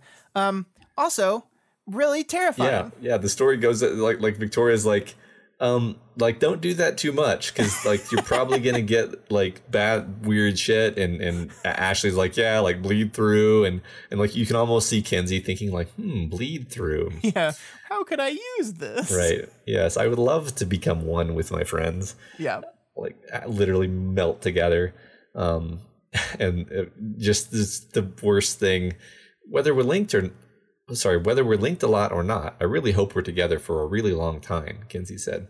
Yeah, Darlene told her. Me too. Oh, God. Yeah, that's like terrifying. Like it's just, I'm so scared. I'm so scared. Yeah. It's worrying. All right. So more horse stuff. I remain in the hallway. Again, just a bit of that not yet on the horse trepidation. I trusted them to handle this. Horses. Matt, here's what Matt's note in the script for this quote he pulled out said. It's just in all caps, horses. And I read this and I was like, what are you doing? What are you trying to say here? Horses are important to this arc. I think what I like about this is, Victoria has always kind of been like the take charge type of person, right? Like she's at the front, she's on the front line. She's going to be the one to take over. She's not really the hang back and let others take care of it type of person, but she's so discombobulated here that she feels like she has to be that person. And that's, I think, very, very a specific thing that the text is doing here. Totally. Yeah. So the teams then breach into another couple of rooms and they quickly take down the thralls. The fact that we don't actually know Samuel's power is, lampshaded pretty well here, I think. When I read you wrote that, I was like, wait, we don't know his power? I feel so much better because I was like, we were talking about this earlier. I have the hardest time remembering the Heartbroken and their powers. And I think maybe it's because so few of them actually have cape names, so there's not like a clever name to link up to the power. Like it just took me forever to remember why when they were fighting people right outside in the alleyway, why one of them just froze randomly. And I was like, oh yeah, that's Juliet's power. I totally forgot about that. Yeah, I also had to look things up. I mean, it's fine. But like you said, they don't have like it's funny how much we actually rely on like the evocative cape name that's suggestive of what the power actually is. Yeah. And stuff like that. I did look up, I'm gonna spoil the name game that I looked up. Juliet's cape name is apparently Catena. I don't actually know how to say that, but it means chain. You're like, okay, I get it. You chain them, you bind them to you. Fine. Yeah, I gotcha. It's clever. Yeah. Now I will remember that. Yep. Yeah. We also get our first look at some of the Beaker buddies here too, Matt. Specifically the one Victoria will lovingly refer to as Harpoon, and I will lovingly refer to as Nippoon, because he's got the nipples. He's got the nipples. Yeah, I love this, and I really hope that the nipples are just always there and really evident, and like even when he wears like a normal T-shirt, you can see them through the T-shirt. Only in this book will you read a sentence that says, they reminded me of dog nipples. Yeah. It's great. They find that in a room that they need to pass through are being stored hundreds of people. And the chapter ends with, what the fuck are we supposed to do with all of this? And I think this is really a perfect ending to this chapter, because up until this point, our group had kind of been steamrolling, right? Like, we're just walking through this place. We're kicking ass. We're not really... There's resistance, yes, but we're like easily defeating it. No problem at all. And like we said earlier, the reader knows that something else is up, right? Like, we know, and not even the reader, the characters know it too. We know that the strongest capes in the world, or some of the strongest capes in the world, lost, or something happened to them. So we're just kind of like sitting here waiting. And this is not the full other shoe dropping, right? Because we have not gotten to the war zone that is that central area. But suddenly we see all these people here, and we're like, oh shit, this is going to get a lot more complicated. And I don't know about you, but the second I read this, I jumped to the conclusion that Imp makes in the next chapter, which is that, oh, teacher threw all these people to purposefully like just throw like meat shields in front of capes because he doesn't care about them. Right. Yeah. It in some form, right? Like either as like a trap or as just a way to slow them down or confuse them or meat shield. Like there's a bunch of different kind of overlapping ways that they can be used. Yeah. So yeah, like you said, as this next chapter 15.2 begins, we start to deal with this new situation. We do have to touch on Imp's little bit about how she kidnaps and confines any guy who scores at least 13 by her metric of sexy plus dark sarcastic humor, or a girl who's a 16. Yeah, I'm sure Alec was like a 20 on that. He must have been. The thing is, like, the funny thing about this is, in classic Imp fashion, we know she's joking about the kidnap them and store them in her headquarters part. But like, I think there's some truth to the first part, right? Because we know that her and Alec were a thing, and we know that Alec was a kind of skinny guy who had a dark sense of humor. Like, we know that's accurate, and I really like that. I think this is this window. We're getting a lot of kind of windows into Imp in this early part of the chapter. Yeah, absolutely. There's actually so many secondary characters who are being highlighted that we don't have time to talk about all of them in the detail I would like. But yeah, there's a lot of focus on Imp here. We're in the middle of a battle, and yet we still have time to really dive into these side characters and their backstories. Like here specifically, like we realize that we really don't know the story behind like why the Heartbroken are with Imp, or why Imp is with the Heartbroken, however you want to phrase that. This chapter is actually the most detail we've got at this point. She says, I didn't go looking for you. I went after Heartbreaker. And then when I'm making sure he's well and truly dead, there's these kids around like, Dad's dead? Okay, I'm going to watch cartoons. Yeah. And which, like, she's probably exaggerating a little bit for humor's sake, but you can kind of imagine that's kind of exactly what happened. Yeah, I mean, she is exaggerating a little bit, but they basically completely agree with the exaggeration. They're like, screw you. Like, we fought to get the right to watch those cartoons. We're not going to let a little thing like our father's death ruin that. Yeah, and they hated him too, I think. Yeah, they hated him. Well, and it's like it never went right out and said this, but taking care of the kids was always about honoring Regent, right? Yeah. Like, but yeah, I think he's seeing actually how the situation kind of played out here. Like, there's this dead guy, and the kids are just watching cartoons, and I think Samuel, is the one that points out that like all the women were just screaming during the cartoons. The women being like the mothers, I guess. They were just like screaming uncontrollably during all the cartoons. So like you can imagine Imp in the situation where she's just killed Heartbreaker. There's kids just casually watching cartoons. The women that are supposed to be taking care of these kids are like losing their shit, understandably, because this guy's just died. And she's like, they're not going to take care of these kids. What the hell am I going to do? And she couldn't leave them, and not an option, she says.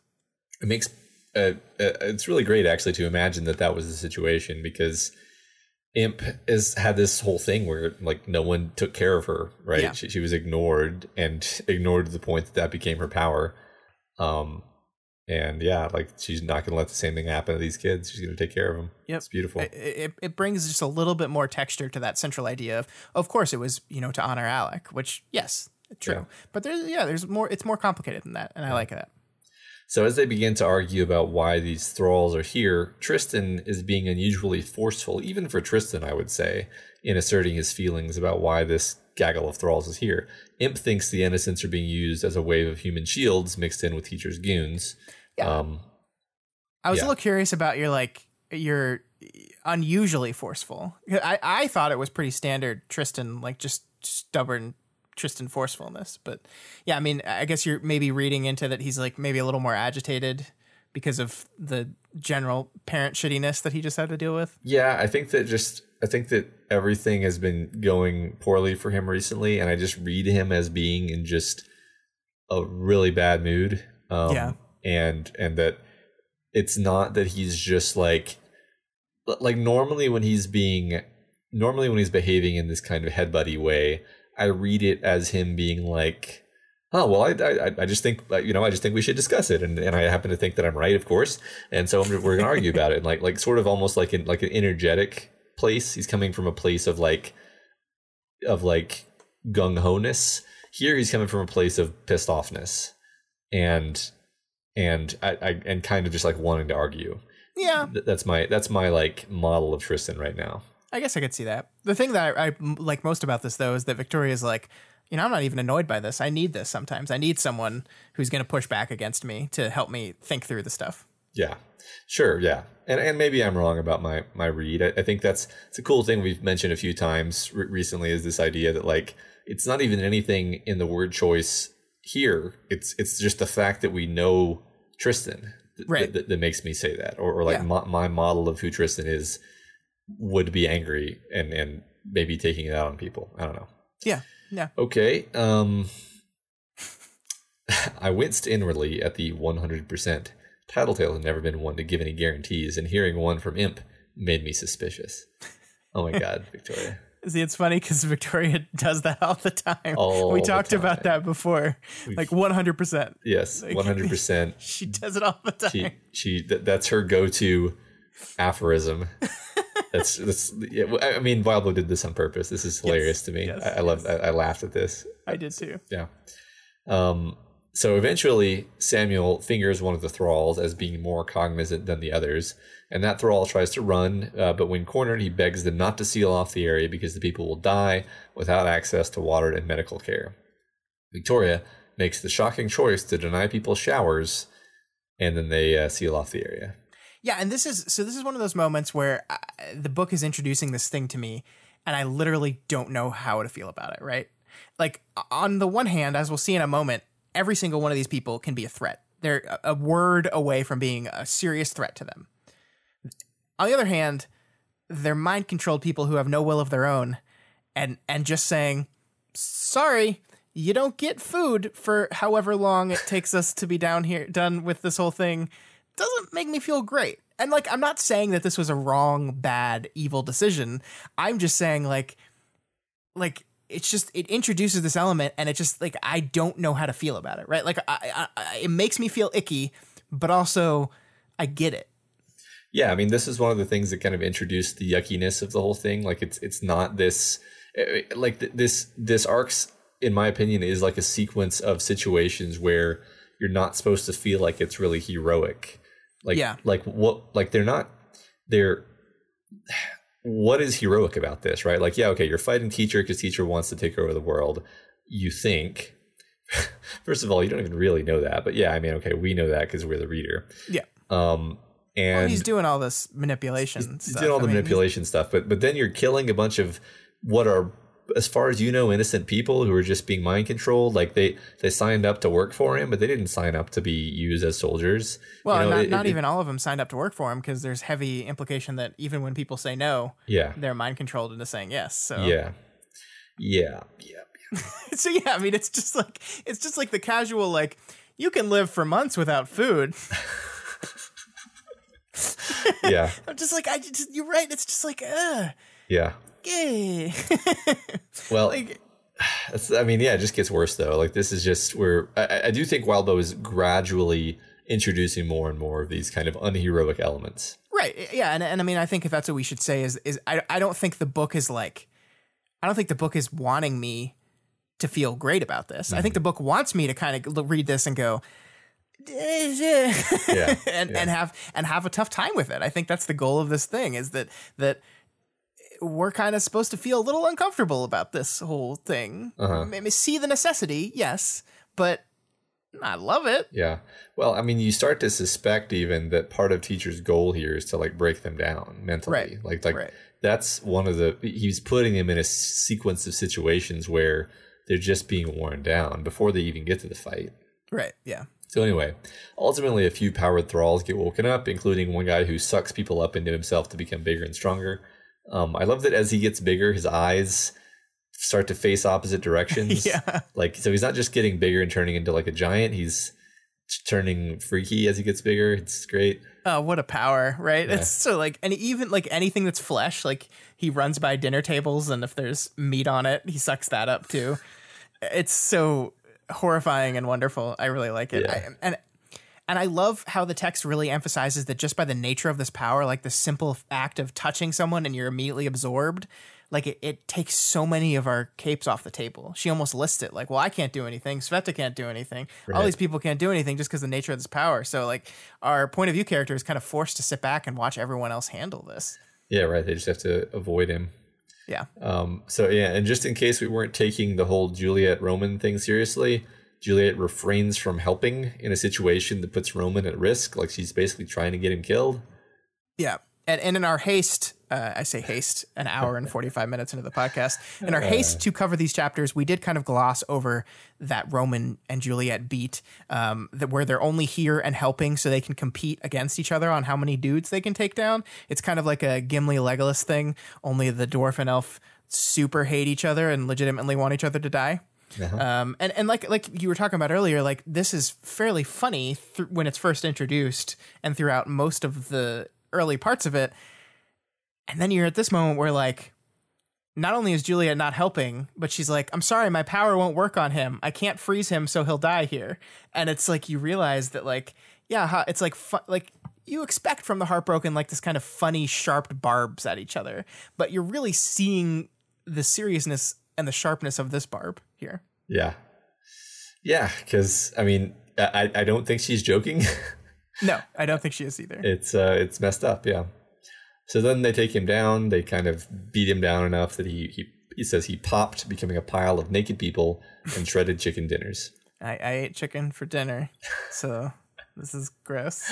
It's great. This is gross. So one thing I think we need to talk about here is that one of the immediate interpretations of what happened here was Lovelost screams at the doctor right as he's about to say a couple words. She stops him mid-word, and then people wake up. And both Victoria and, as we'll see here, Precipice think, and probably some other people do, think that it was Lovelost that activated these people. Her scream woke them up from the stupor, and it's her fault they attacked. And Precipice is like, hey, try to do better next time.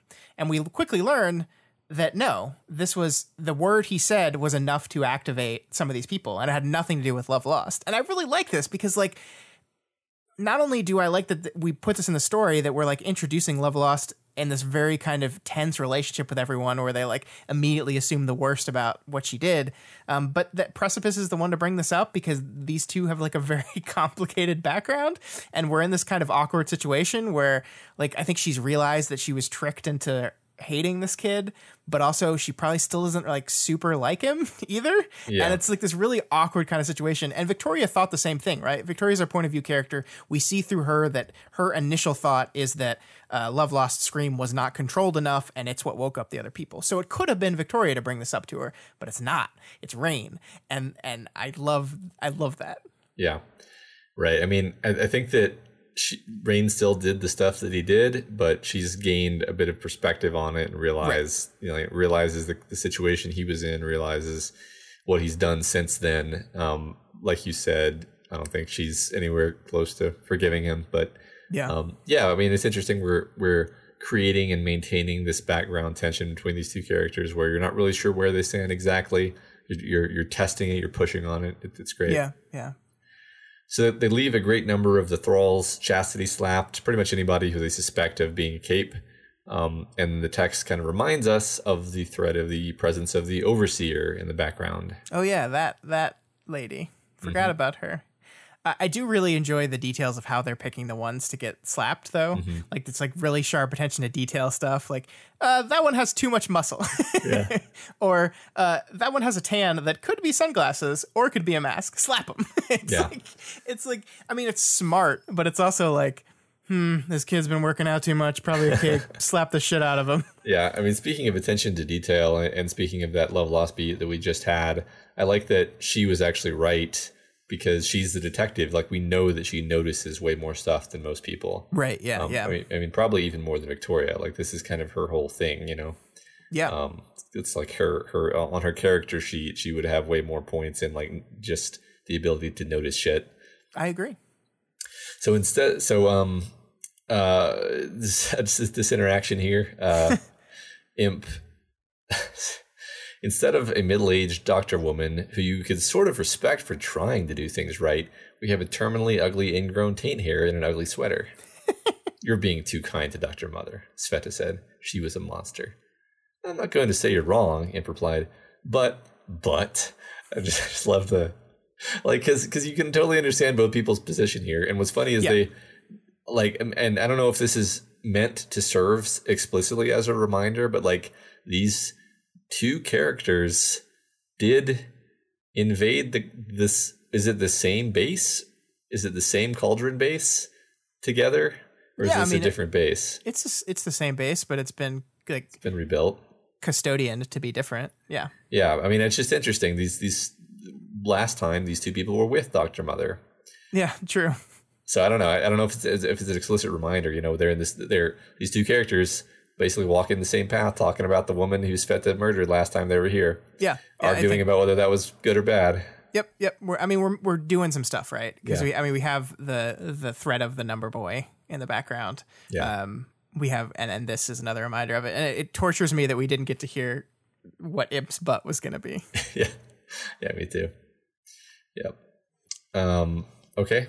So there's then a dangerous wall rippling attack that washes down the hallway, disrupting the team's organization and forcing them to scramble to avoid being shredded. The team's fast movers are forced to react quickly, and they're almost suckered into a situation where the guy at the end of the hall is able to use the hidden full capability of his power by creating a wall of death and just killing everyone. Yeah, it's basically exactly like that Resident Evil movie, only the team just like punches a furrow into the ceiling to jump over it. Like it's just like Victoria just like goes up into the ceiling and says, "Nope, creating a new path," and everyone just follows her through it.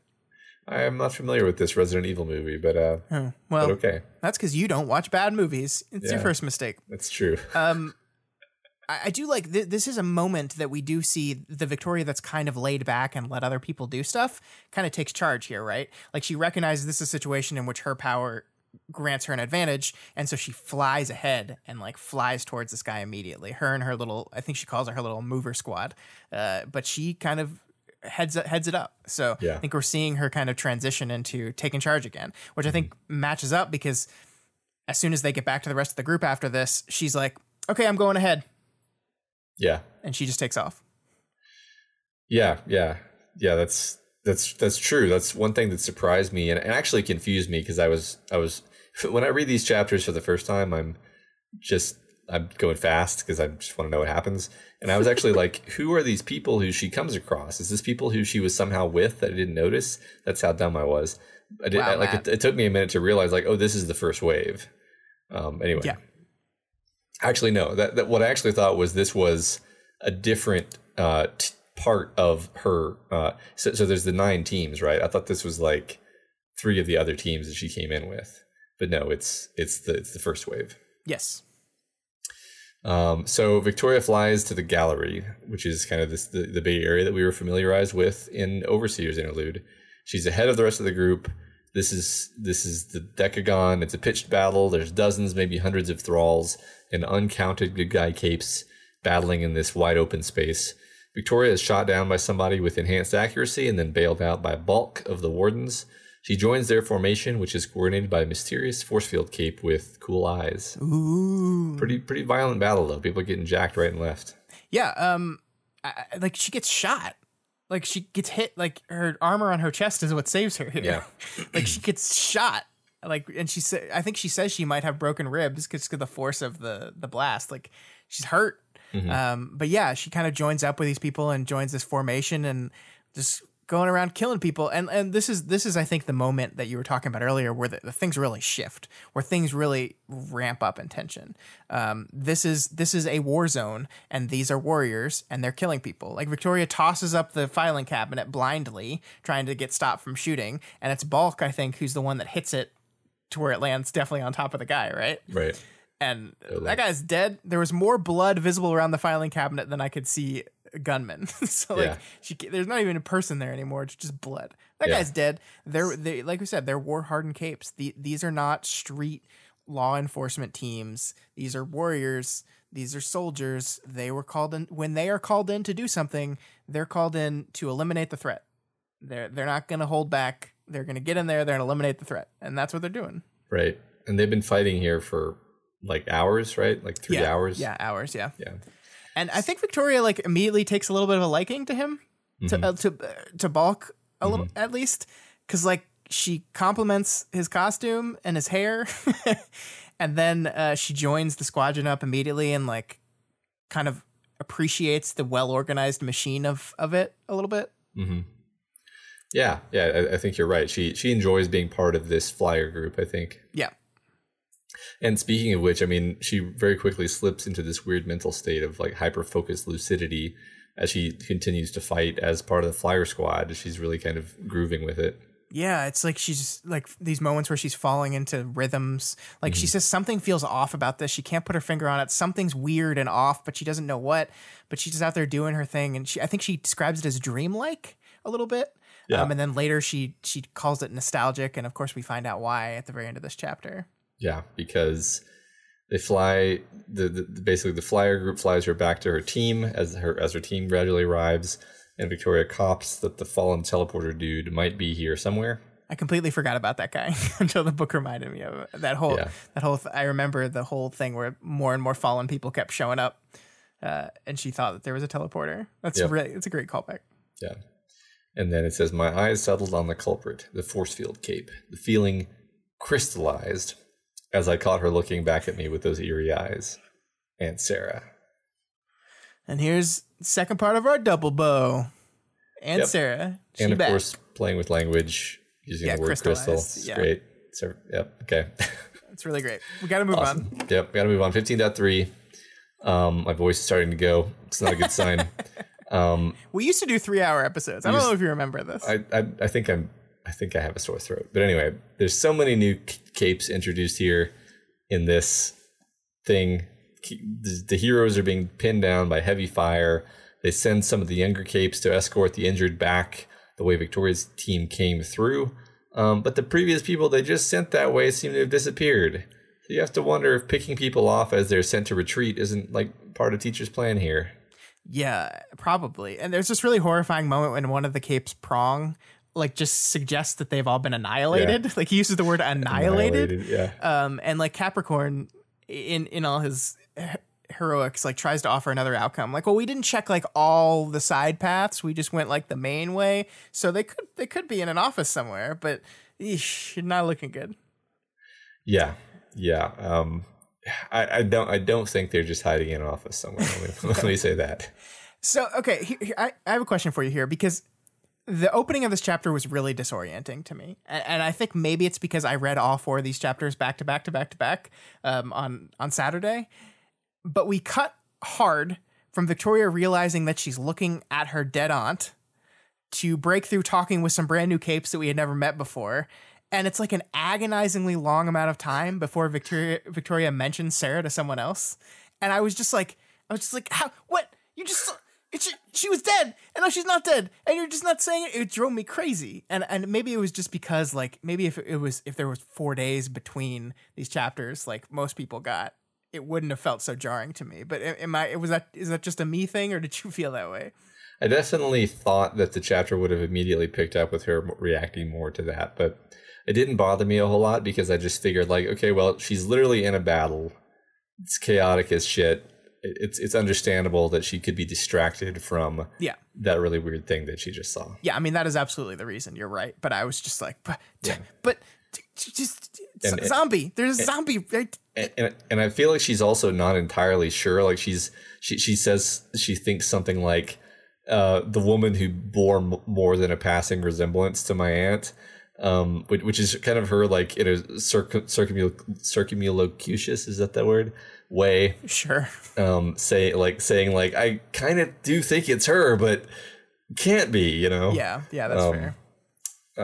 There's this beat here where Tandem is talking to Capricorn, and I definitely felt like I was missing something. He's saying that Tandem saying can get past bars. Tristan says, I figured, but you have to get your team past them too. What a shame we haven't talked. And I was like, what's going on here? I feel like I just missed something. Yeah, well, they're both K70s. Okay. So I think that's just a general, like, we got to talk about this stuff. We're one of the few people in the world that both know what this experience is kind of like. So I think that's what and I don't know if we knew that. I mean, we probably Tandem was probably mentioned one off. I know specifically later in this chapter, they very specifically say Tandem a K70, but I think it's after this interaction.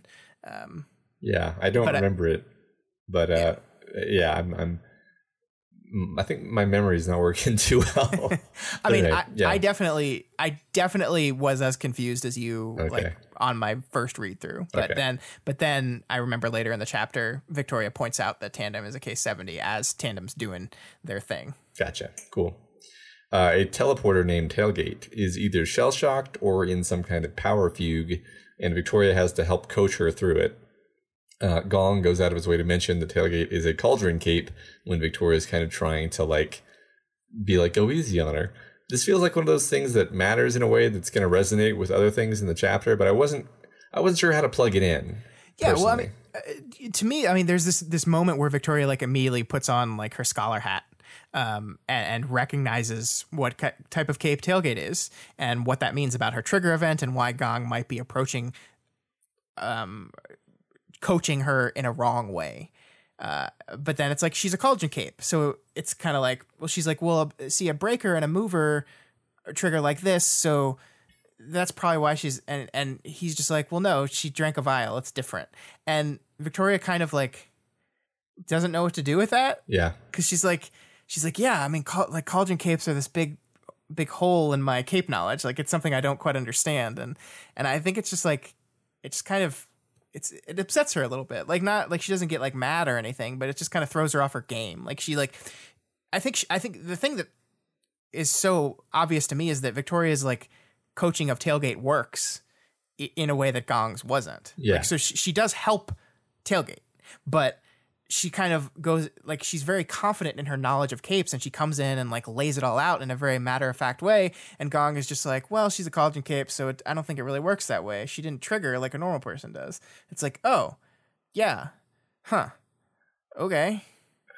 But I mean, that's true, but we know that cauldron capes still have their power just kind of turns whatever's going on in their life into their quote-unquote trauma that it's going to torture them with. Absolutely, but I don't think she knows that. She doesn't. Yeah, you're right. I mean, basically, I'm just like, what is the higher level meaning of this being mentioned here? And I feel like it's going to become more obvious later. But I mean, we're in Cauldron HQ. I think we're doing a lot of Cauldron specific. I think stuff. so. Yeah, I think you're right. So Victoria spends a paragraph on this elaborate metaphor comparing the attack and its failure to a botched surgery, and I mean, there's definitely some Amy stuff floating around in her brain. Yeah, it's like an Amy surgery. Yeah, I mean, I think you're absolutely right that the reason she goes for that metaphor is because part of her is still back in that room with Amy. Yeah, totally. I immediately thought that. Yeah. Then she finally mentions having seen Aunt Sarah. Finally. Yeah, and I just love Valkyrie's always tried to keep people from seeing what she does with anyone they might know. What? Focus, Gong said. Wait, I told him. Then to Prong, what? Fuck, he said. The thing that I love about this is there's no blocking in this text, right? There's no kind of indication of what any of these characters are doing, but I just in my head see like they're standing on opposite sides of Victoria, right? And she's talking to Prong, and like Gong is over to her left in my head saying focus, and she like turns to him and goes wait, and then turns back and goes what? And I just like it's so visual, like just the language is enough to paint the scene for you. I love it really much. Much. I love it a whole bunch. And so this part of the text does kind of tell us a little bit more about what Valkyrie's doing here, that they don't always come out right, that there's some wrong stuff with them, either mentally or physically, and she's fixing them herself or getting help to fix them, which has a lot of implications to some of our biotinkers and biological power people, which are scary. And I love that like Victoria is freaking the fuck out. Like she's losing her mind because this is crazy. But Gong and Prong are just kind of like super casual about it. It's like, she knows what she's doing. Don't worry about it. Like she's doing her thing. We trust her. Don't ask too many questions.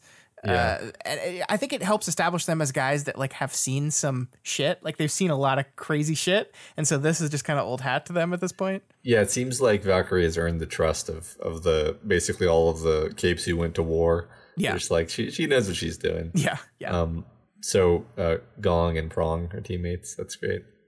And if we have to mention here, I almost just forgot to mention it because it was one of those things where I felt like we already talked about it, but no, that was just everyone in the Reddit and the Discord talking about it. The fact that I kind of feel like we're gonna see Gru. Yeah. I mean, like, well, I mean, in 2 chapters, we've seen 2 dead people that are now alive and here that have important interactions with some of our characters. So I think it's not too crazy to think that might happen. Right. We saw those 2, and then we've highlighted Number Lad, dead person. Yeah. Well, no, he's not a dead person. He's a clone of a live person, which is weird, actually. But then, of course, Ashley has been here the whole time. Mm-hmm. Dead person. So, cool. So Tailgate's power creates what look like force fields, but what are actually fields that fucking disintegrate you and then probably put you back together correctly somewhere further along the length of the field. I don't blame Vicky for avoiding it, especially in the state of mind that she's in. Yeah, I've seen The Fly. I know how this shit works. Yeah. Good call, Victoria. For all we know, there's like a copy of her drowning in a tank under a stage somewhere. Yeah. Yeah, I mean, it made perfect sense to me that she's like, this definitely would fall under her like aversion to biotinkers or biocapes, right? It's like, you're taking me apart and putting me back together? No, thank you. Not again. Yeah. Yeah. So we're glossing over a lot of the action here, Matt, but I just wanted to take a brief moment and highlight how badass Rain is being in this fight. Because everyone's fighting in hand-to-hand combat like it's war, and there's this moment where Rain appeared and headbutted someone in the same instant, grabbed their gun with both hands, and had his smaller tinker hand reach down to pull out something out of the bottom of the weapon. It's badass. Yeah. Look at him go. He's done a lot of cool stuff. Like he'll have his silver blades and like someone will swing something at him and he'll just like hit the thing that they're swinging so that it hits him, but then it breaks and doesn't hurt him, and like kind of clever stuff like that. It's awesome. Yeah. Good job, Rain. So as this squad strikes out to take the fight to the thralls, Victoria slips away to find the fallen teleporter. Yeah, and she divides the area into groups A, B, C, and later D, which is like a classic Victoria move, but it's also like a very helpful writer tactic because this is a massive fight with many teams and many entrances and exits to this big room, and there are so many characters, and I got a little confused, so I'm glad Victoria helpfully just segments the population for us. Yeah, super helpful to have these really analytical, combat-oriented protagonists. Yes. Just this writing here. The ghost of the woman who had read bedtime stories to me when I was little and she was visiting, who had given me baths, who had taught me to fly smart, who had given me the first for adults book I had truly loved, brought lasers down on their heads, sniping wherever defenses were missing. Yeah, I love this. I think this is really important because, like, her reactions here are so great because this is absolutely how someone would react if an important person to them that they lost was just suddenly not dead. They would be reeling, right? Yeah. But I also think like this is really important to what the arc is doing, because this is an arc called Dying. And as we said, like we're seeing a lot of dead people. 2 in this very chapter we're going to see. They're not dead anymore. What does this mean? What are we doing with this? And I think that remains to be seen. But what is so important to all of this is the relationship that exists between these two people. We're about to see this in Furcade again here in a minute, and we know the relationship they have with Tristan and Byron. But we don't, like, the relationship between Victoria and Sarah, like, we know kind of tangentially that it was a pretty good one, but I love how here and a little bit later in the story, the book is really reinforcing just how important this was, how important Aunt Sarah was to Victoria, how important of a person. Like she gave me the first 4 adult book I truly loved, who had helped raise me. Later we see that every time she went to Old Brockton Bay, she took a stop to lay flowers for her. Like this is a person who was hugely important to her life. And I think the book, in order to really sell what's going on with Victoria now, the book needs to firmly establish in us just or remind us just how important this relationship was. And that's we kind of see what it's doing here. Yeah, right. Because it's easy to forget. I mean, I think I forgot, like, oh, yeah, she was part of their team. Like, she was a teammate of Victoria's. They were very close. She's not one of those aunts that you see twice a year, you know, or once every 2 years. You know, she was a very much in her life person who she lost, and it was very painful. Yeah, I agree. Yeah, so Aunt Sarah's flying squad supports Victoria in identifying and taking down the teleporter. This changes the tone of the fight, but not necessarily for the better, as the teleporter has dumped in hundreds of people as his last action. So now it's like fighting a swarm, which Victoria likens to fighting Crusader or Skitter. Mm-hmm.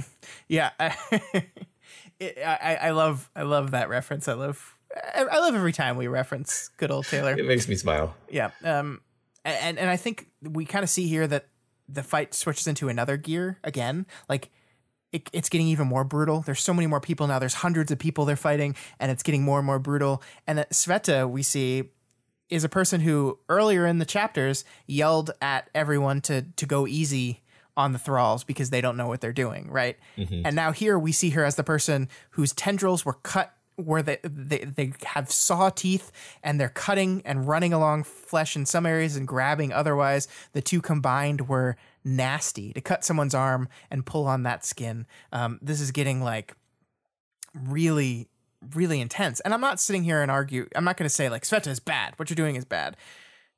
But like we're seeing our street level, hero capes pulled into a war, and they're starting to adjust to the war zone and become more and more brutal. Yeah, they're being broken down. They're being pushed until they really, it's a matter of survival. They have no other option, and then it becomes normalized, and that's really bad, right? That's sad. Yeah, it is. It is sad. Yeah. So Victoria helps support Stonewall when his power is knocked out by whatever Trump they have, and Aunt Sarah lands to help. She looks serious and haunted, like on the day Leviathan attacked. As the lights go out, as the light dies, she asks, sorry, I was a little bit too proud of myself there, wasn't I? Yeah, there was a lot of emphasis. She asks what Sarah calls herself, and she answers Sarah and photon when pressed.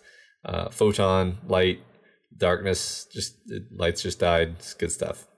Yeah, I really, really like this. And I like, now that we've established how important Sarah is to Victoria immediately in the text, I think it really makes the point land home where we know Sarah looks at her, recognizes her, but there's no excitement to see her. There's no happy reunion here. There's no hug. She doesn't ask about her. She doesn't ask how she's doing. She doesn't ask about her daughter. She's short and curt. This is not Sarah. This is not Aunt Sarah. This is a person who maybe will someday be Aunt Sarah, as she says herself. Someday I will be Lady Photon. I'm only Photon right now, but not today. And that's really traumatizing for Victoria. Like, can you imagine, like, you've lost a person that you love, a person that's so important to you, and then suddenly they're there in front of you again, but they're off. Yeah. This is basically Pet Sematary. Yeah. Right. Yeah. No, it's way more disturbing right? Like it would already be weird if it was like, yeah, I'm your aunt. Here I am. Like that would already be weird. But this is like a weird, creepy Halloween version of her. Yeah. Yeah. Yeah. Not pleasant. So the heroes retreat into a hallway. Byron makes some water and starts to distribute it to the heroes. He's being so useful. I love him.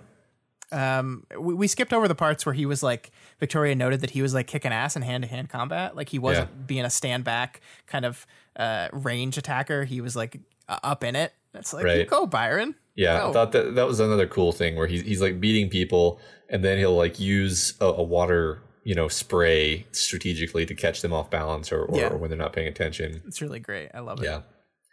And then there's just a bunch of great character interactions here at the end. I know the script looks like I just became completely lazy and started cutting and pasting. It's just a bunch of quotes. It's just a bunch of quotes. The last 2 pages of the script are just a bunch of quotes. It's just that like the whole end of this chapter is just solid, awesome character interactions. Like Swan Song is being her typical like self, and she basically says like, to compliment me risks stating the obvious. Belaboring the obvious. Complimenting would risk belaboring the obvious. Wow, Tristan said. You did okay, Swan, I said. Victoria's response there is so perfect. It's great. And it so emphasizes like their friendship because Swan Song like takes it well, right? Right. It's great. Like, it's them kind of the playful like digging at each other. Unlike the Juliet Roman not playful, I literally hate you digging. Yeah, right. And then we have the third beat of a 3-beat that was set up in Glowworm, that was reemphasized in Tristan's interlude, and is finally here. Mm-hmm. Hey, Azukar, Tristan said. He was still making bottles. The group around him had shifted. I looked up. Tristan was paying attention to a girl in a cat mask, ears sweeping back along the sides of the head, gauntlets on. Guess who's back? Yep. You look good, Tristan said. I feel good, she said. 9-6-10-5. You changed it. Dying necessitates change, she said, looking down the hall in the direction of the fighting.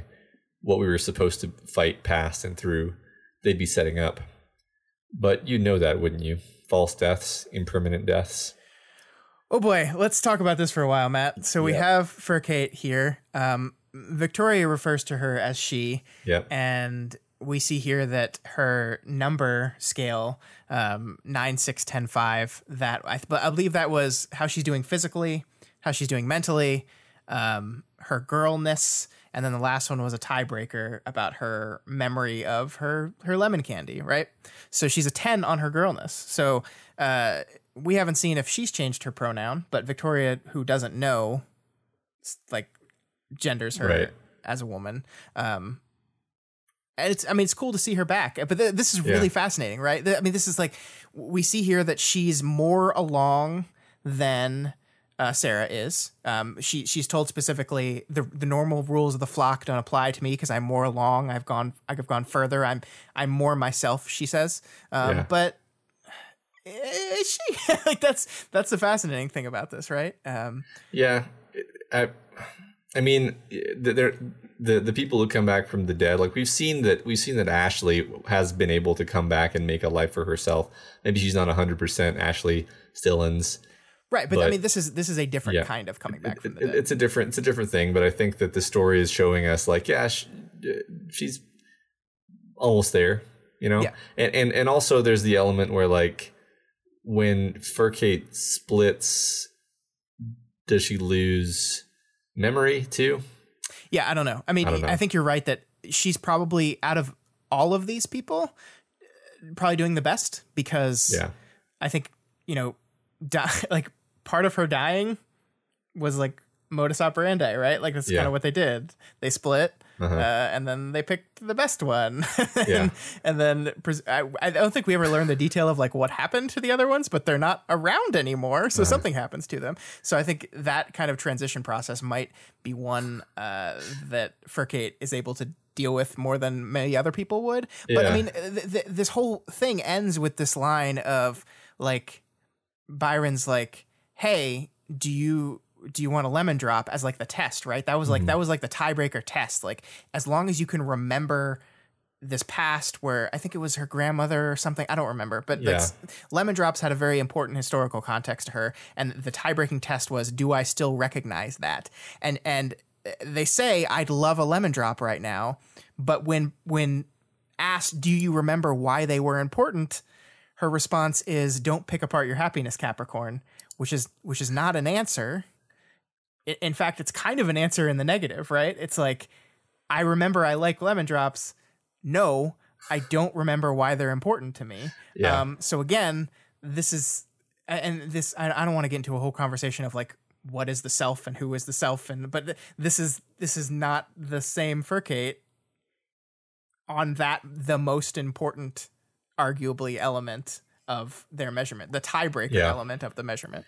Yeah. I mean, I definitely think we're supposed to be worried and skeptical about this whole Valkyrie's clone thing. I think that's going somewhere, right? I mean, there's a reason this is called dying. There's a reason we're seeing all these dead people. This is going to go somewhere in this arc.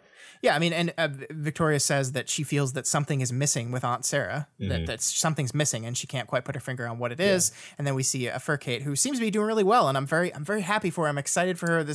She's achieved on some levels the thing she's always wanted, but that tiebreaker, that's her lowest number. That's a 5, right? And it gets you worried. But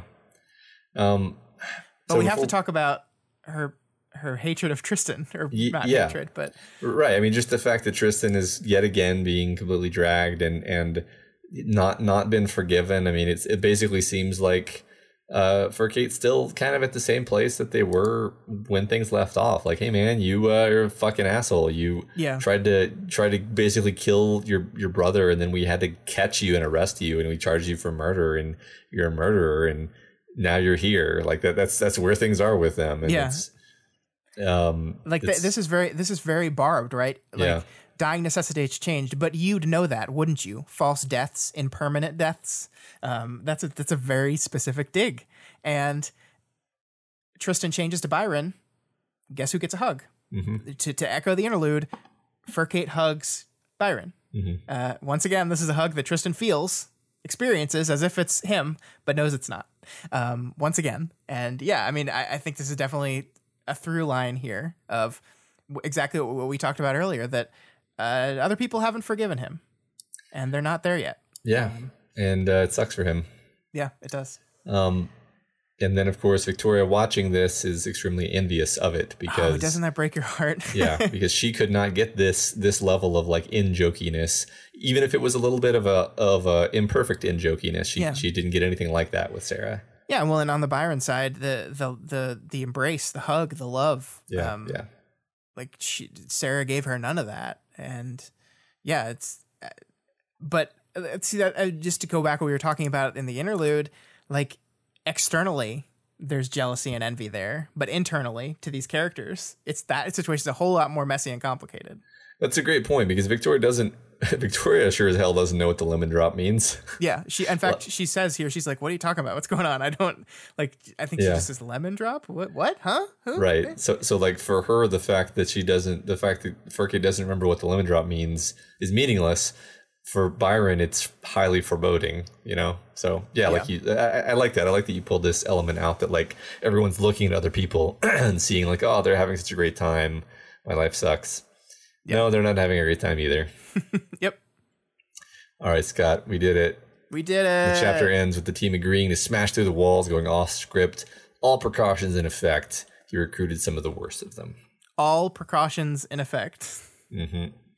It's about to get real. Good luck with that. Realer. All right, Scott. The discussion question last time was... Okay, we're gonna go through these very quickly. Real quick. Because we're very late. So go ahead. Talk about how Parahumans has changed your perspective on things. J-Maniac made a whole YouTube video to answer this question. It's super cool and super nice, and it made my heart warm. So go check out J-Maniac's channel. I think it's just called J-Maniac. If you haven't, he's got a lot of cool Parahumans content on there. Yeah, we've talked about his videos before on here, and this is a good one. I'm not saying that just because it has my face in it a whole bunch of times, but that certainly doesn't help or doesn't hurt. But no, it's very wonderful. The answers to this question were so heartwarming. Yeah. I like all, across the board. I love Yeah. them all. And J-Maniac taking the time to edit a video together is pretty neat. So I will remember to put a link to that in the comments or in the show notes. If it's not there, then I forgot. It's just what I'll say. I'm gonna try real hard not to forget, but All right. just leaving myself open for failure there. Cool. Sarah Pinkwin says that Worm rehabilitated her love of reading. Yeah. That's awesome. After school, it kind of crushed it down. Yeah. Yeah. Sam Witch says Parahumans ruined superhero comics for them. Me too. Yeah, that not necessarily a bad thing. Yeah. Muns for College says it galvanized their political radicalization. Yeah, by showing downtrodden individuals, it kind of kickstarted that for them. That was cool. Yeah, sometimes empathy is a really important tool to getting to that kind of place. Yeah. Kitten Sharktopus said Ward specifically made them more metacognitive and prone to categorizing their behaviors. Yeah, and I think this is a similar theme throughout a lot of these answers, right? Because Vista is Best Girl says it changed how they view trauma in themselves and in others. Yeah, I think like those last two are definitely true for me too. Yeah. Death of the Artist says Parahumans widen their appreciation for art and structure specifically, and is one of the more effective challenges to utilitarianism that they've seen. I agree with that. Yeah. Ward specifically also made them more empathic by forcing them to relate to the struggles of the traumatized and mentally ill. Yeah, Kausubalu says that Wildbow's use of literary techniques and skills such as 3 beats, timing, and pacing really changed how they write their own stories. That's great to hear. Yeah, I think me too, also. March Was May said that the Doof media ethos of I assume the work is genius and confusion on my part means I'm not understanding something yet has had a positive impact on how they consume and relate to media. That is a wonderful thing to hear. That is I don't think we ever like consciously set out to come to that conclusion about how we approach art, but I'm so glad we did. And I'm so glad we were able to put words to it and that it's affecting people. That means so much to me. Yeah, me too. Anti-Chris says the story drove home the idea of we judge ourselves by our intentions and others by their actions. Yeah, God, that's so true. And I do that constantly. And like, I think one of the cool things about it being a serial is like, this book has been going on for almost 2 years now, right? Mm-hmm. And so it's not just like you're having these experiences as you're reading it. You keep having these experiences because it's part of your life. Reading the story is part of your daily life. And like, if you're struggling with a particular thing this week and then you read a part, you're like, oh yeah, fuck, I'm doing that thing again. Yeah. The story is basically rubbing your face in your human psychology dog shit until you're like, oh yeah, that is, oh wow. Yeah. Nugget Blaster 69 says Ward has recently forced them to confront how they personally deal with trauma and to realize that they might not be doing it in the most healthy way. Hey, me too. Yeah. Calinero 985 talks about how the story changed their understanding of what you can do with an unreliable narrator and how it shows that a character who generally does what described as factually happening can still be distorting your perception of the story. Yeah, that's really cool. Guys, I love all of these. I like this is exactly why I love storytelling, the power of what a story can do for you as seen in your answers.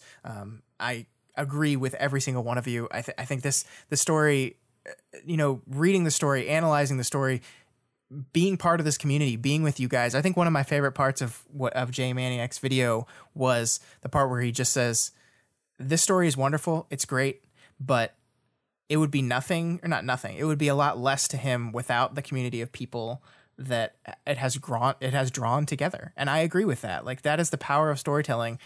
It can bring people together to discuss these things, to work through these things, to process these things. And a community is an important part of this book. And the community around the story is as important to it as the story itself. Yeah, absolutely. And I mean, for my part, I think that these stories have made me a better person. They've forced me to see things from different perspectives. Like, I can legitimately say that Ward basically challenged me. I was in a place in my life where I was really angry at someone, and we happened to be literally in the Tristan Byron chapters, and I was like, you know what?